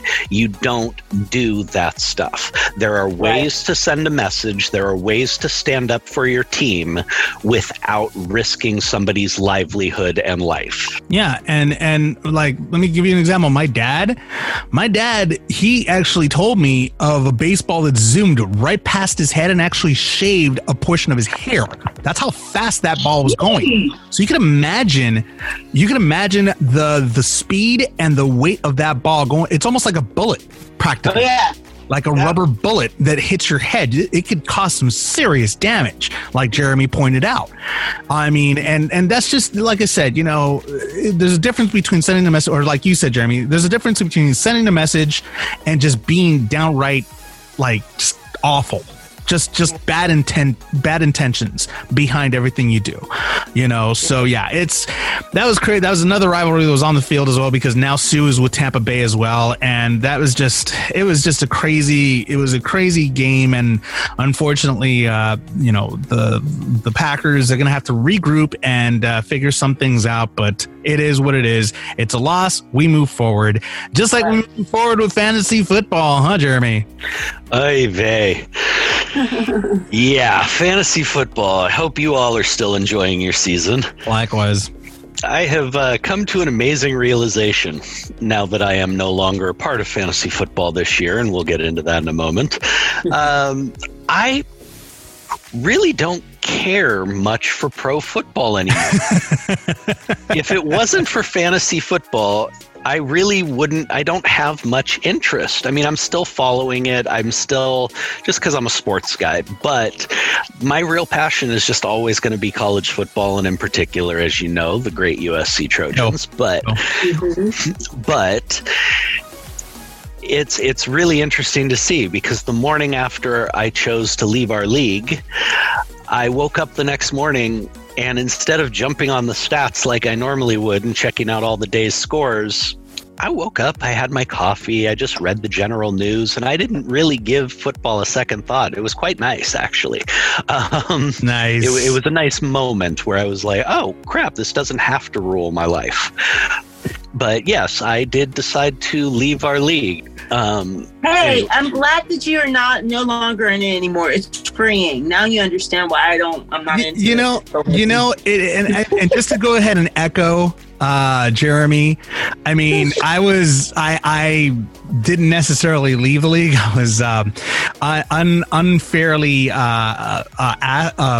forced out. And it's funny. It's a very interesting thing, because it's one of those things where it's like, when you don't do anything, absolutely nothing that violates any rules, it's kind of messed up. when you're forced out of a league, when you haven't done anything, you haven't violated, you haven't cheated, you haven't insulted, you haven't done anything to deserve to be kicked out the way I was. Well, when you have somebody who goes off on a power trip, true, and you have somebody who begins being abusive, which is, fantasy football, especially amongst friends, part of the fun is the ball busting. Part of the fun is messing with each other and ragging on each other, but it is done in a fun spirit. We had somebody who actually became malicious, started getting personal, and it had nothing to do with fantasy football. Exactly. And as you know me, I don't have any room in my life for that type of negativity. I have no room in my life for people being assholes, except for you, of course, because you do it so well. Well, yes, of course, duh. But, I have friends, I have family, I have people who I can understand when they're going through certain things. I will tolerate it for a while. But I have my boundaries, I have my lines. And this particular person is somebody who mattered not at all to me. And there's no reason for me to put up with any of that BS. So I very nicely and very calmly said, take care, enjoy your season. I'm going to back out. Please feel free to do whatever you want with my team. Was very kind about it and was attacked through text for the next 10, 15 minutes until I finally said, okay, I'm not going to be nice anymore. And my final text was just, okay, go fuck yourself. Big smiley face. And here's the thing. See, out of respect for the friendship that I had with this person, Jeremy actually was being cordial. He was biting his tongue the entire time. But unfortunately, this person tends to not let things go and just, basically squash it, leave it alone, let it go, move forward. No, this person likes to continue to hammer the subject, continue to badger, continue to not ask questions as they put it in their in the message boards, because this person aired out all of the dirty laundry between Jeremy and this other person, and pretty much try to make themselves look like the victim. Like, I was only asking questions. Well, I don't know why he got upset. But hold on, Jeremy. Okay. Let me just finish. This person saying that is BS, because that's typical of a person that wants people to sympathize with them. And that's what this person said. It was like, I was just asking questions. No, sir. You were not asking questions. You were interrogating, like if Jeremy was some sort of criminal. Because why? Why do I know this? Because that person did the same to me. And another thing, if you don't, you guys are making me not want to be part of this ever. Go on. Yeah, exactly. And here's the other thing. If you don't want me to go ahead and relay a certain message that you had said about Jeremy behind their back, then don't say it. Okay? Now, this person pretty much accused me of gossiping. Well, who started the gossip? You or me? By talking smack about a friend of mine. And yes, although we are friends, I'm also friends with Jeremy as well. Do you honestly think that I'm not going to be a little upset about that, about what you're saying? If you have something to say to this person, you go ahead and have the balls to say it to that person's face. It's that simple. I don't care if you try to hide under the blanket of, well, I don't know that person that well. No. If you don't know that person that well, then don't start talking crap about that person to begin with. It's that simple. Okay. So yes, Jeremy left. I was kicked out only because I did not stand up for that other person when Jeremy told him to go F himself. It was that simple. And the reason why, and I told him this and through an email, and then I blocked that email right afterward. I told him, I said, I didn't stand up for you because it was basically what I said was, it was wrong what you did. You didn't just question, you interrogated. And then on top of that, you aired all your grievances on the message board. And of course, he's got yes men and sheep that follow him. And they're going to be like, oh yeah, you're so right. These guys are all guys from high school that will go ahead and follow each other to, the ends of the earth. But however, Jeremy does have a couple of friends as well that were on our league that saw these message boards, and they were like, this is highly inappropriate what he's doing. I'm like, I agree, because this isn't right. He's acting like a child. He's acting like a 5-year-old, like somebody that didn't get their toy and is pissed because and is having a tantrum. It's that, it boils down simply to that. So, you know, my message to that person is act your age, not your shoe size. Well, it's that simple. My thing is, and this is really my little bit of advice, or, you know, please don't do this for other people, is that, yeah, he acted like an idiot. And as I said, without you bringing it up or the other guys in our league bringing it up, as soon as I ended the conversation, I didn't give this person a second thought. Mm-hmm. It just mattered that little to me. But if you are going to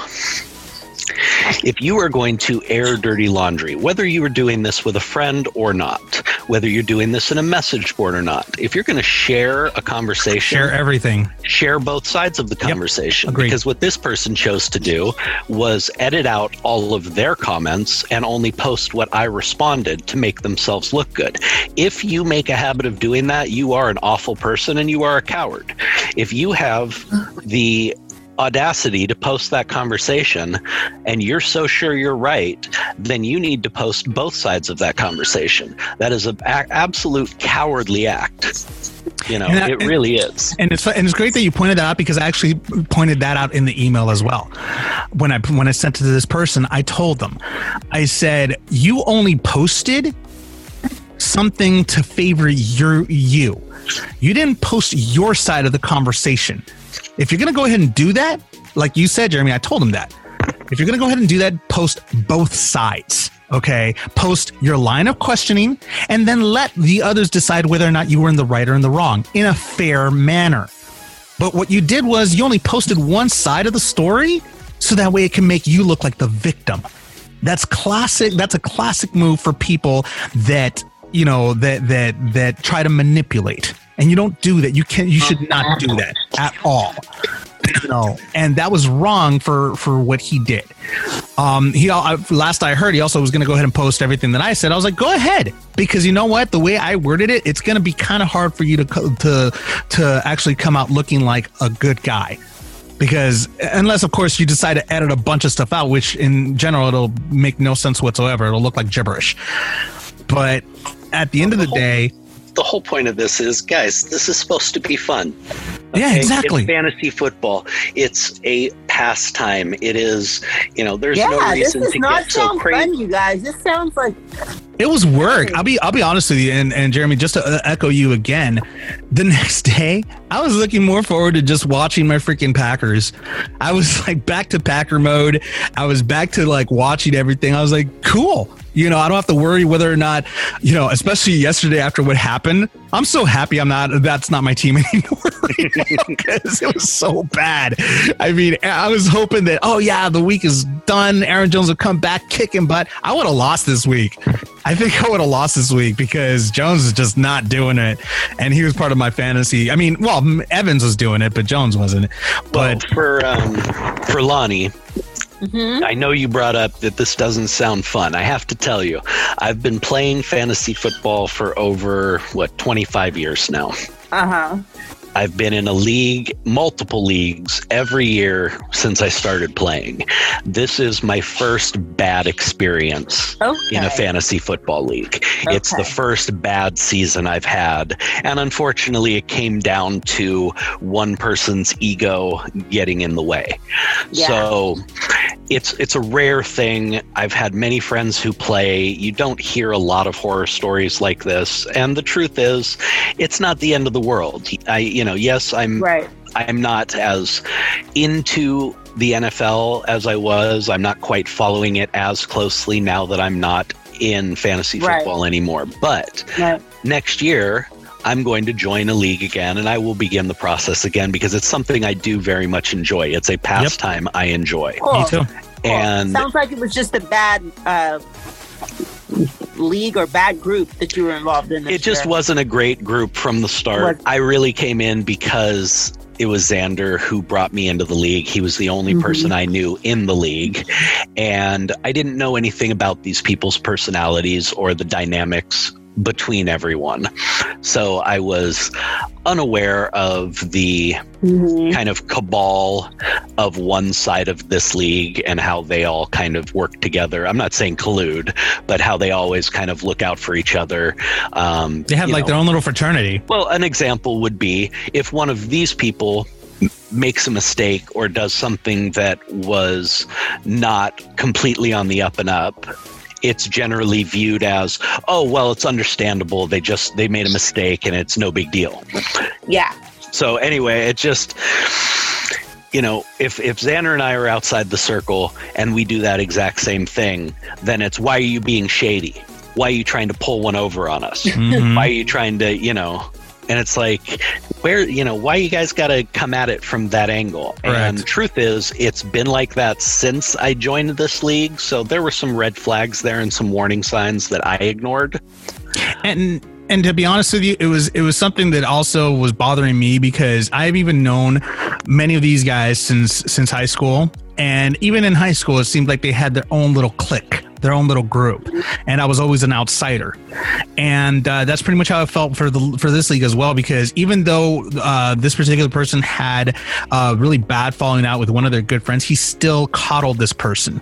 I mean, he was, this person that he had the falling out with was in the league with his wife and everything, and it just seemed like they were colluding. And when I pointed it out, this person would say, oh, well, they're not really colluding. I mean, if you look at their numbers and everything, it just makes sense. It's like, they're husband and wife. They live together. So if one wins, the other one wins either way. That should not be allowed in the league, but whatever. It is what it is. I'm not going to, I'm not going to cry over spilled milk. It's done. Right. It's over with. We move on. We'll still go ahead and talk about fantasy football. We'll still go ahead and chat about that, because it is football season and it is pertinent to this particular show. So we'll go ahead and continue to talk about that and move forward. In other sports news, the UFC definitely had a great card this week. I mean, we saw Brian Ortega beat Chan Sung Jung in a decision, 5 rounds. It was definitely like a good old JR would say, it was a slobber knocker. So I mean, it was a good one, but all of this pales in comparison to the upcoming fight between Justin Gaethje and Khabib Nurmagomedov's. This is a title fight, and man, I'm looking forward to that, because Justin Gaethje is definitely doing a great job with being a great champion, and it's definitely a fight to look forward to right now. And man, I'm counting the days until that happens. I think it'll be a really good fight. We haven't seen Nurmagomedov in a while, but I do remember him taking apart McGregor pretty easily, and the man has looked amazingly solid. So not sure if Gaethje can bring enough to the table to put him down. Man, Nurmagomedov is a beast, and just call him Khabib. Well, and it's coming from that region. And this is the thing that Conor McGregor did not understand, is there is a fierce pride in their fighting.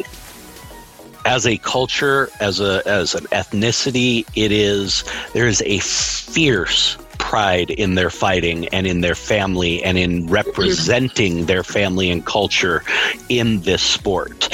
And to ridicule that in any way, to put that down in any way, is to basically court disaster, because these guys take it as you're challenging their manhood. Khabib has a drive to win that you rarely see even some of the greatest champions aren't driven the way this man seems to. So you already know who my pick is. As good as Gaethje is, man, I'm looking forward to it. Yeah, and the thing is that, I mean, at this point, I'm also here's the thing. I'm kind of torn, because Gaethje, he's driven, he's ready to go, but we have Khabib that he lost his father to COVID, and his father was also his coach. How is that going to play in his head? Is that going to drive him further to win it for his father? Or is that going to affect his fighting? These are two things that are gonna get into his head. It's gonna be, the coaches that he have, obviously, they're gonna take over and they're going to really coach him, really know what to do. But that's not gonna take the place of his father. That's never gonna take the place of his father. They are never gonna take the place of his father. So how is that going to play with his game plan? That's what has me a little bit torn between these two. You have one fighter that has no issues whatsoever. He's good to go. He's ready to go. And then you have another fighter that, although he's incredible, undefeated in the sport, that's coming in off of a tragic loss over a virus that has affected the world entirely. How is that going to mess with his head too? That's the thing. You never know. You really don't. It could be motivation for him. Well, that's what I was going to say is I really believe because of who he is and what he's shown in his attitude, he was already a man that I felt comfortable saying would rather die in the ring than lose. Wow. Now he has to represent his father and the man who helped bring him to where he is. I mean, he's one of those there's very few fighters, even some of the greats, that I would say would rather die in the ring than lose. But I really believe that about this man. So I think it's going to be a motivation. I think he is going to want to raise his game to a level even he has never seen before. That's my true belief. Well, we have yet to see. Again, looking forward to that fight that's going to be coming up very soon in the next couple of weeks. And man, that's going to be again, using one of JR's quotes, it's going to be a barn burner. So we'll go ahead and since we weren't here last week, can we talk really quickly about that amazing kick by Joaquin Buckley? Oh yeah. That was one of the prettiest knockouts I have ever seen. Lonnie, if you have not seen a clip of it, it is just Google Joaquin Buckley, and it is just an amazing kick. It's not the most brutal or most amazing knockout, but the kick is spectacular. Nuts. Yeah, everybody who's a fight fan, their jaws were just on the ground. I saw it. I was like, "Ooh, that was good," but ow! It was one of the most creative kicks I've ever seen. What was it like he turned around or did a flip and kicked him? It was a weird kick. His opponent caught his leg. Yeah, he caught the kick, and Buckley used the leverage of him holding his leg to knock him out with the other leg and kick him in the face. And knock him out. Amazing kicks I've ever seen. It was awesome. It was really, really cool. Like I saw it, I was like, dude, that's something I would see like choreographed in a movie or something. Well, and let's just say that is not a move that any martial art actually very teaches. Unorthodox. That is something that he came up with on the spot. That is creativity. Well, that's something that you guys are making me think of Cobra Kai. That's the only kicking I've been watching. Well, that's right. Well, that's the thing is that in martial arts they always teach us improvise, pretty much. If something doesn't go your way, improvise. Find a way to make it go your way. I mean, that's at least how I was taught. Is that, if this move isn't working or if the person that's attacking you is using something else, improvise. Find a way out of there. Find a way out of that, to make sure that, you come out on top. And that's something that he did apparently. He improvised because that's a very unorthodox move that he used. And it was legal. It was perfectly legal. And he knocked his opponent out with it. So yeah, it was definitely good bringing up that one. And again, going back to Khabib, looking forward to that fight. So lots going to be going on in the next few weeks. So we'll see what happens with that. Coming up next in video game news, NBA 2K21 quietly starts adding unskippable ads to their games, something that many people, including myself, are not too happy with. We'll talk a little bit about that. But first, here is AB's Nobody right here on the Xander Effect. Phone whip when I'm driving, ayy. Pulling up in that Mazda, ayy. Tattoos on my body, ayy. Through a dinner is private, ayy. I'm for sure you a probably, ayy. Got your bitch on the molly, ayy. I'm a church and they copy, ayy. Talking shit and they hide it, ayy. I'm busy getting a check. Got them upset and they vex. I'm in on their neck. I just got brand new address. I just might land on the deck. Tell me what's next. I got the Louis on me. I got them jewels on my teeth. Swear that they beat. Just go and Google the drip. Bitch, I am who you gon' see. Say you got a bitch, but you keep fucking with me. Touchdown in the 305, hop out the TJ. Bank account so long, you look like Oprah Winfrey. Shit too easy, ain't nobody fucking with me. Shit so easy, ain't nobody fucking with me. Shit so easy, ain't nobody fucking with me. Shit so easy, ain't nobody fucking with me. Shit so easy, ain't nobody fucking with me. I need a Spencer thing, yeah, that's what I like. And take a bitch spot, yeah, that's what I might. Jose, I'm drinking all, yeah, turn up tonight. Wanna hang with the gang, need an invite. Run it up, fuck it up, broke bitch, shut it up. Broke boy, I don't give a fuck. Pussy good, but I don't give it up, yeah. I just be doing my thing, yeah. No NBA, I got rings, yeah. Robins is all in my jeans, yeah. Say you got a bitch, but you keep fucking with me. Touchdown in the 305, pop out the TJ. Bank account so long, you look like Oprah Winfrey. Shit too easy, ain't nobody fucking with me. Shit so easy, ain't nobody fucking with me. Shit so easy, ain't nobody fucking with me. Shit so easy, ain't nobody fucking with me. Shit so easy, ain't nobody fucking with me. Shit so easy, baby. The why she call up easy, baby. Ice wet might freeze me, baby. Late pipe, she say don't leave me, baby. Sin pigs been teasing lately. That and that pussy, yeah, he the greatest. Late night creep be the crazy. Don't spit out that nut, say eat it, baby. Who fucking with us, say nobody. Baby, stop playing that rim in that body. I'm really tryna get inside it. Put this whole wet, say ooh, excited. Tryna get with you one night. Throw it back, baby, say ooh, she fighting. Grab my back, say ooh, she biting. Pulling me in, ooh, she like it. Ring, ring, ring, ring, call AB. Or that tough dumb nigga can't play me. Too cool little nigga say Swayze. Ballin' on that nigga call me yellow KD.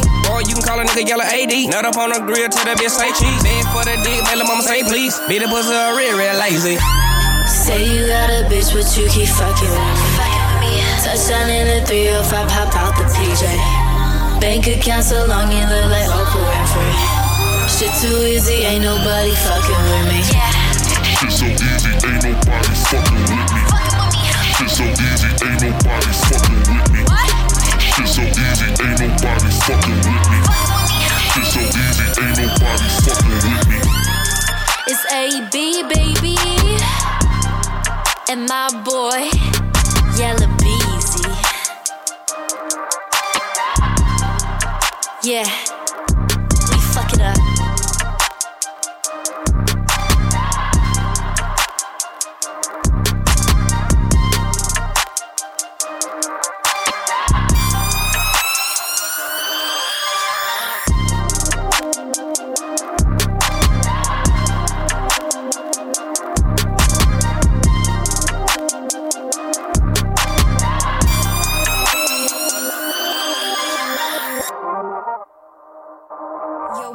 This is AB. Hey guys, this is Sean Kanan. What's going on? It's Amanda Holly. Hey, Jeremy Miller from Growing Pains here. This is Maxim Model Riley Sawyer. And you're listening. And you're listening. And you're listening to the Xander Effect.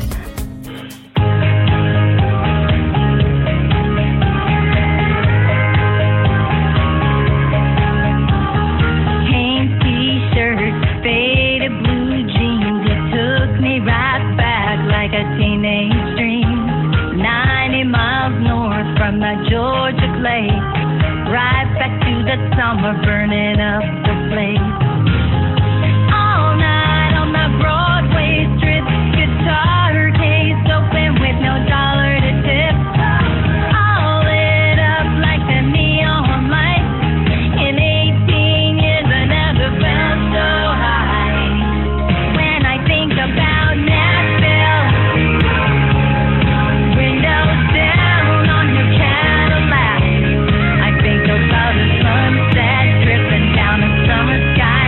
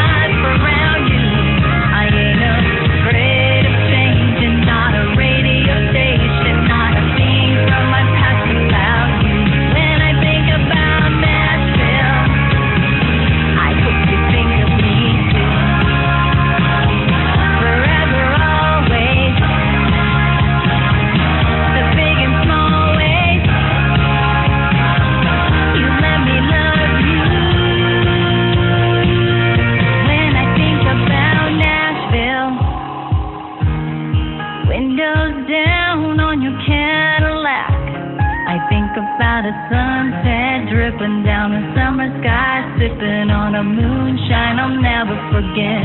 When I think about landslides and how I built my life around you, I ain't afraid of change, and not a radio station, not a thing from my past about you. When you think about Nashville, bet you think of me too. Bet you think of me too. Bet you think of me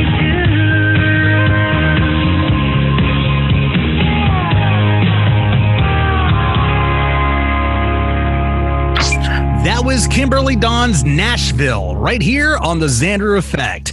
In video game news, looks like NBA 2K21 is trying to pull a fast one on all us gamers by putting ads into loading screens and making the loading screens go a little bit longer so that way the ads could finish. Now, I have an issue with this because I paid for a game not to have ads on it. I mean, come on. You guys are making millions upon millions of dollars off of games themselves. You don't need to put on ads in there because that's just going to turn off gamers away from you. I mean, we already see enough ads as it is on television from our favorite shows, commercials, whatever you want. We don't need to see it in video games too. That's overkill at this point. And it's becoming annoying to many gamers, including myself. I don't like that. I will not stand for it, and I just won't play the game. I just won't do it. You know, it's just an annoyance, and that's something that needs to be, rectified immediately, because apparently I'm not the only gamer that's complaining about that. Many gamers are complaining about that right now. And, EA is going to have to go ahead and make some changes with something with that. I mean, that's something that we don't need. It's the way of the world right now. I mean, every time you play or air something, it seems online, there's an ad. It's crazy. Yeah, but Lonnie, the problem here is that we paid for this game. It can't be the way of the world with that, because when we pay for a game, I mean, these games usually run anywhere from $60 to $100. Really? If we're going to pay $60 to $100 for a game, we're going to want it our way. We're not going to want it their way. And their way is by putting ads. No. You don't do that. You do that with like freemium games, games that you don't pay for, games like for apps and stuff like that. Yeah, I could see why some of these games have ads, and yes, they're annoying, but they're free. But these games are not free. We pay for them. We pay good money for them, and we even like pay in-game purchases. Like for example, if we want to go ahead and improve our team, we go ahead and pay, for points, for coins. Like for example, in Madden Ultimate Team, I pay for points in order to go ahead and pay for packs, so that way I could go ahead and improve my team, which by the way also is BS, because when you go ahead and pay for, I have a gripe with Madden and with the EA about that too, is that when you pay for something and it's pretty expensive, you expect your team to be better than the other. When it's not, you wonder, why the hell did I even pay for this if it's not going to go ahead and make a difference, if I'm still going to get my butt kicked? I pay for this for a reason, so that way it's a fair game and I don't get my butt kicked, or at least sorry to interrupt. I'll bring it to another thing as well, in that one of gamers' biggest pet peeves is long loading screen times. Oh yeah. I mean, what is the thing that every time they come out with a next generation of hardware, one of the things they talk about every time is, the loading times are going to be faster. We've cut the loading times. It's going to load quicker. It's a big selling point. And now you have a game that's actually going to extend the loading times to try and make more money off of you when you're already giving them your hard-earned dollars. This is going to face a major backlash. This is, even without the ads, already one of the number one pet peeves of most gamers. And you're going to not only make it worse, but you're going to try and profit off of it as well. No, gamers are not going to respond well to this. Nope. And it seems like a lot of gamers are already starting to speak out about it. So again, Lonnie, these are gamer #gamer problems that you don't really know much about, but trust me, if you were a gamer, Yeah. you would know. Trust me. I guess for me, I'm just thinking, I turn on a Netflix movie, or I'm watching various things that I pay for, and there's always an advertisement that comes up. Agreed. And that's something it that happens all the time. I'm just speaking from that perspective. Yeah. It's So annoying. I get it. yeah, so it's BS, and hopefully EA will get the picture, they'll get the point, and they'll start making some changes for their games and make sure that they don't do that for gamers, because that's not right. That's BS. So we'll see what happens. We'll see what EA does about that. That's the news. In case you haven't heard it, thank you so much for listening to the Xander Effect. I'd like to go ahead and thank Lonnie for being on the show. Lonnie, thank you again for being here. Thank you. And Thanks, of course, guys. Great being here. And of course, the other guy. Yeah, it's always great being here to treat you poorly, Lonnie. Always wonderful talking with you. Great talking with you, Jeremy and Xander. Yeah. See, I like Lonnie. You, Jeremy, I just tolerate. That's all right. You have to tolerate me. I love you. The love is there. But thanks everybody for listening. Remember, remember that we're still in a pandemic. Remember, we still need to be wearing masks. We need to watch each other's backs. We need to protect each other. Wear your masks in public. Goggles if you got them, gloves if you got them. Practice, hygiene. Make sure you wash your hands. If you go out, touch things, don't touch your face. Wash your hands thoroughly before you try to touch your face or anything like that. Do it for yourself. Do it for your loved ones. And remember to go vote. That's something that we've been pushing majorly on the Xander Effect. Go vote. Your voice does matter. Your opinions do matter. Everything does matter. You have the power to make change and make that change for all of us, whether it be one way or another. Whatever you think is right, do it and make it right. And remember, music always heals all. We'll see you next time. Yeah. I was like open that mouth. Sure that she's talking and open that mouth.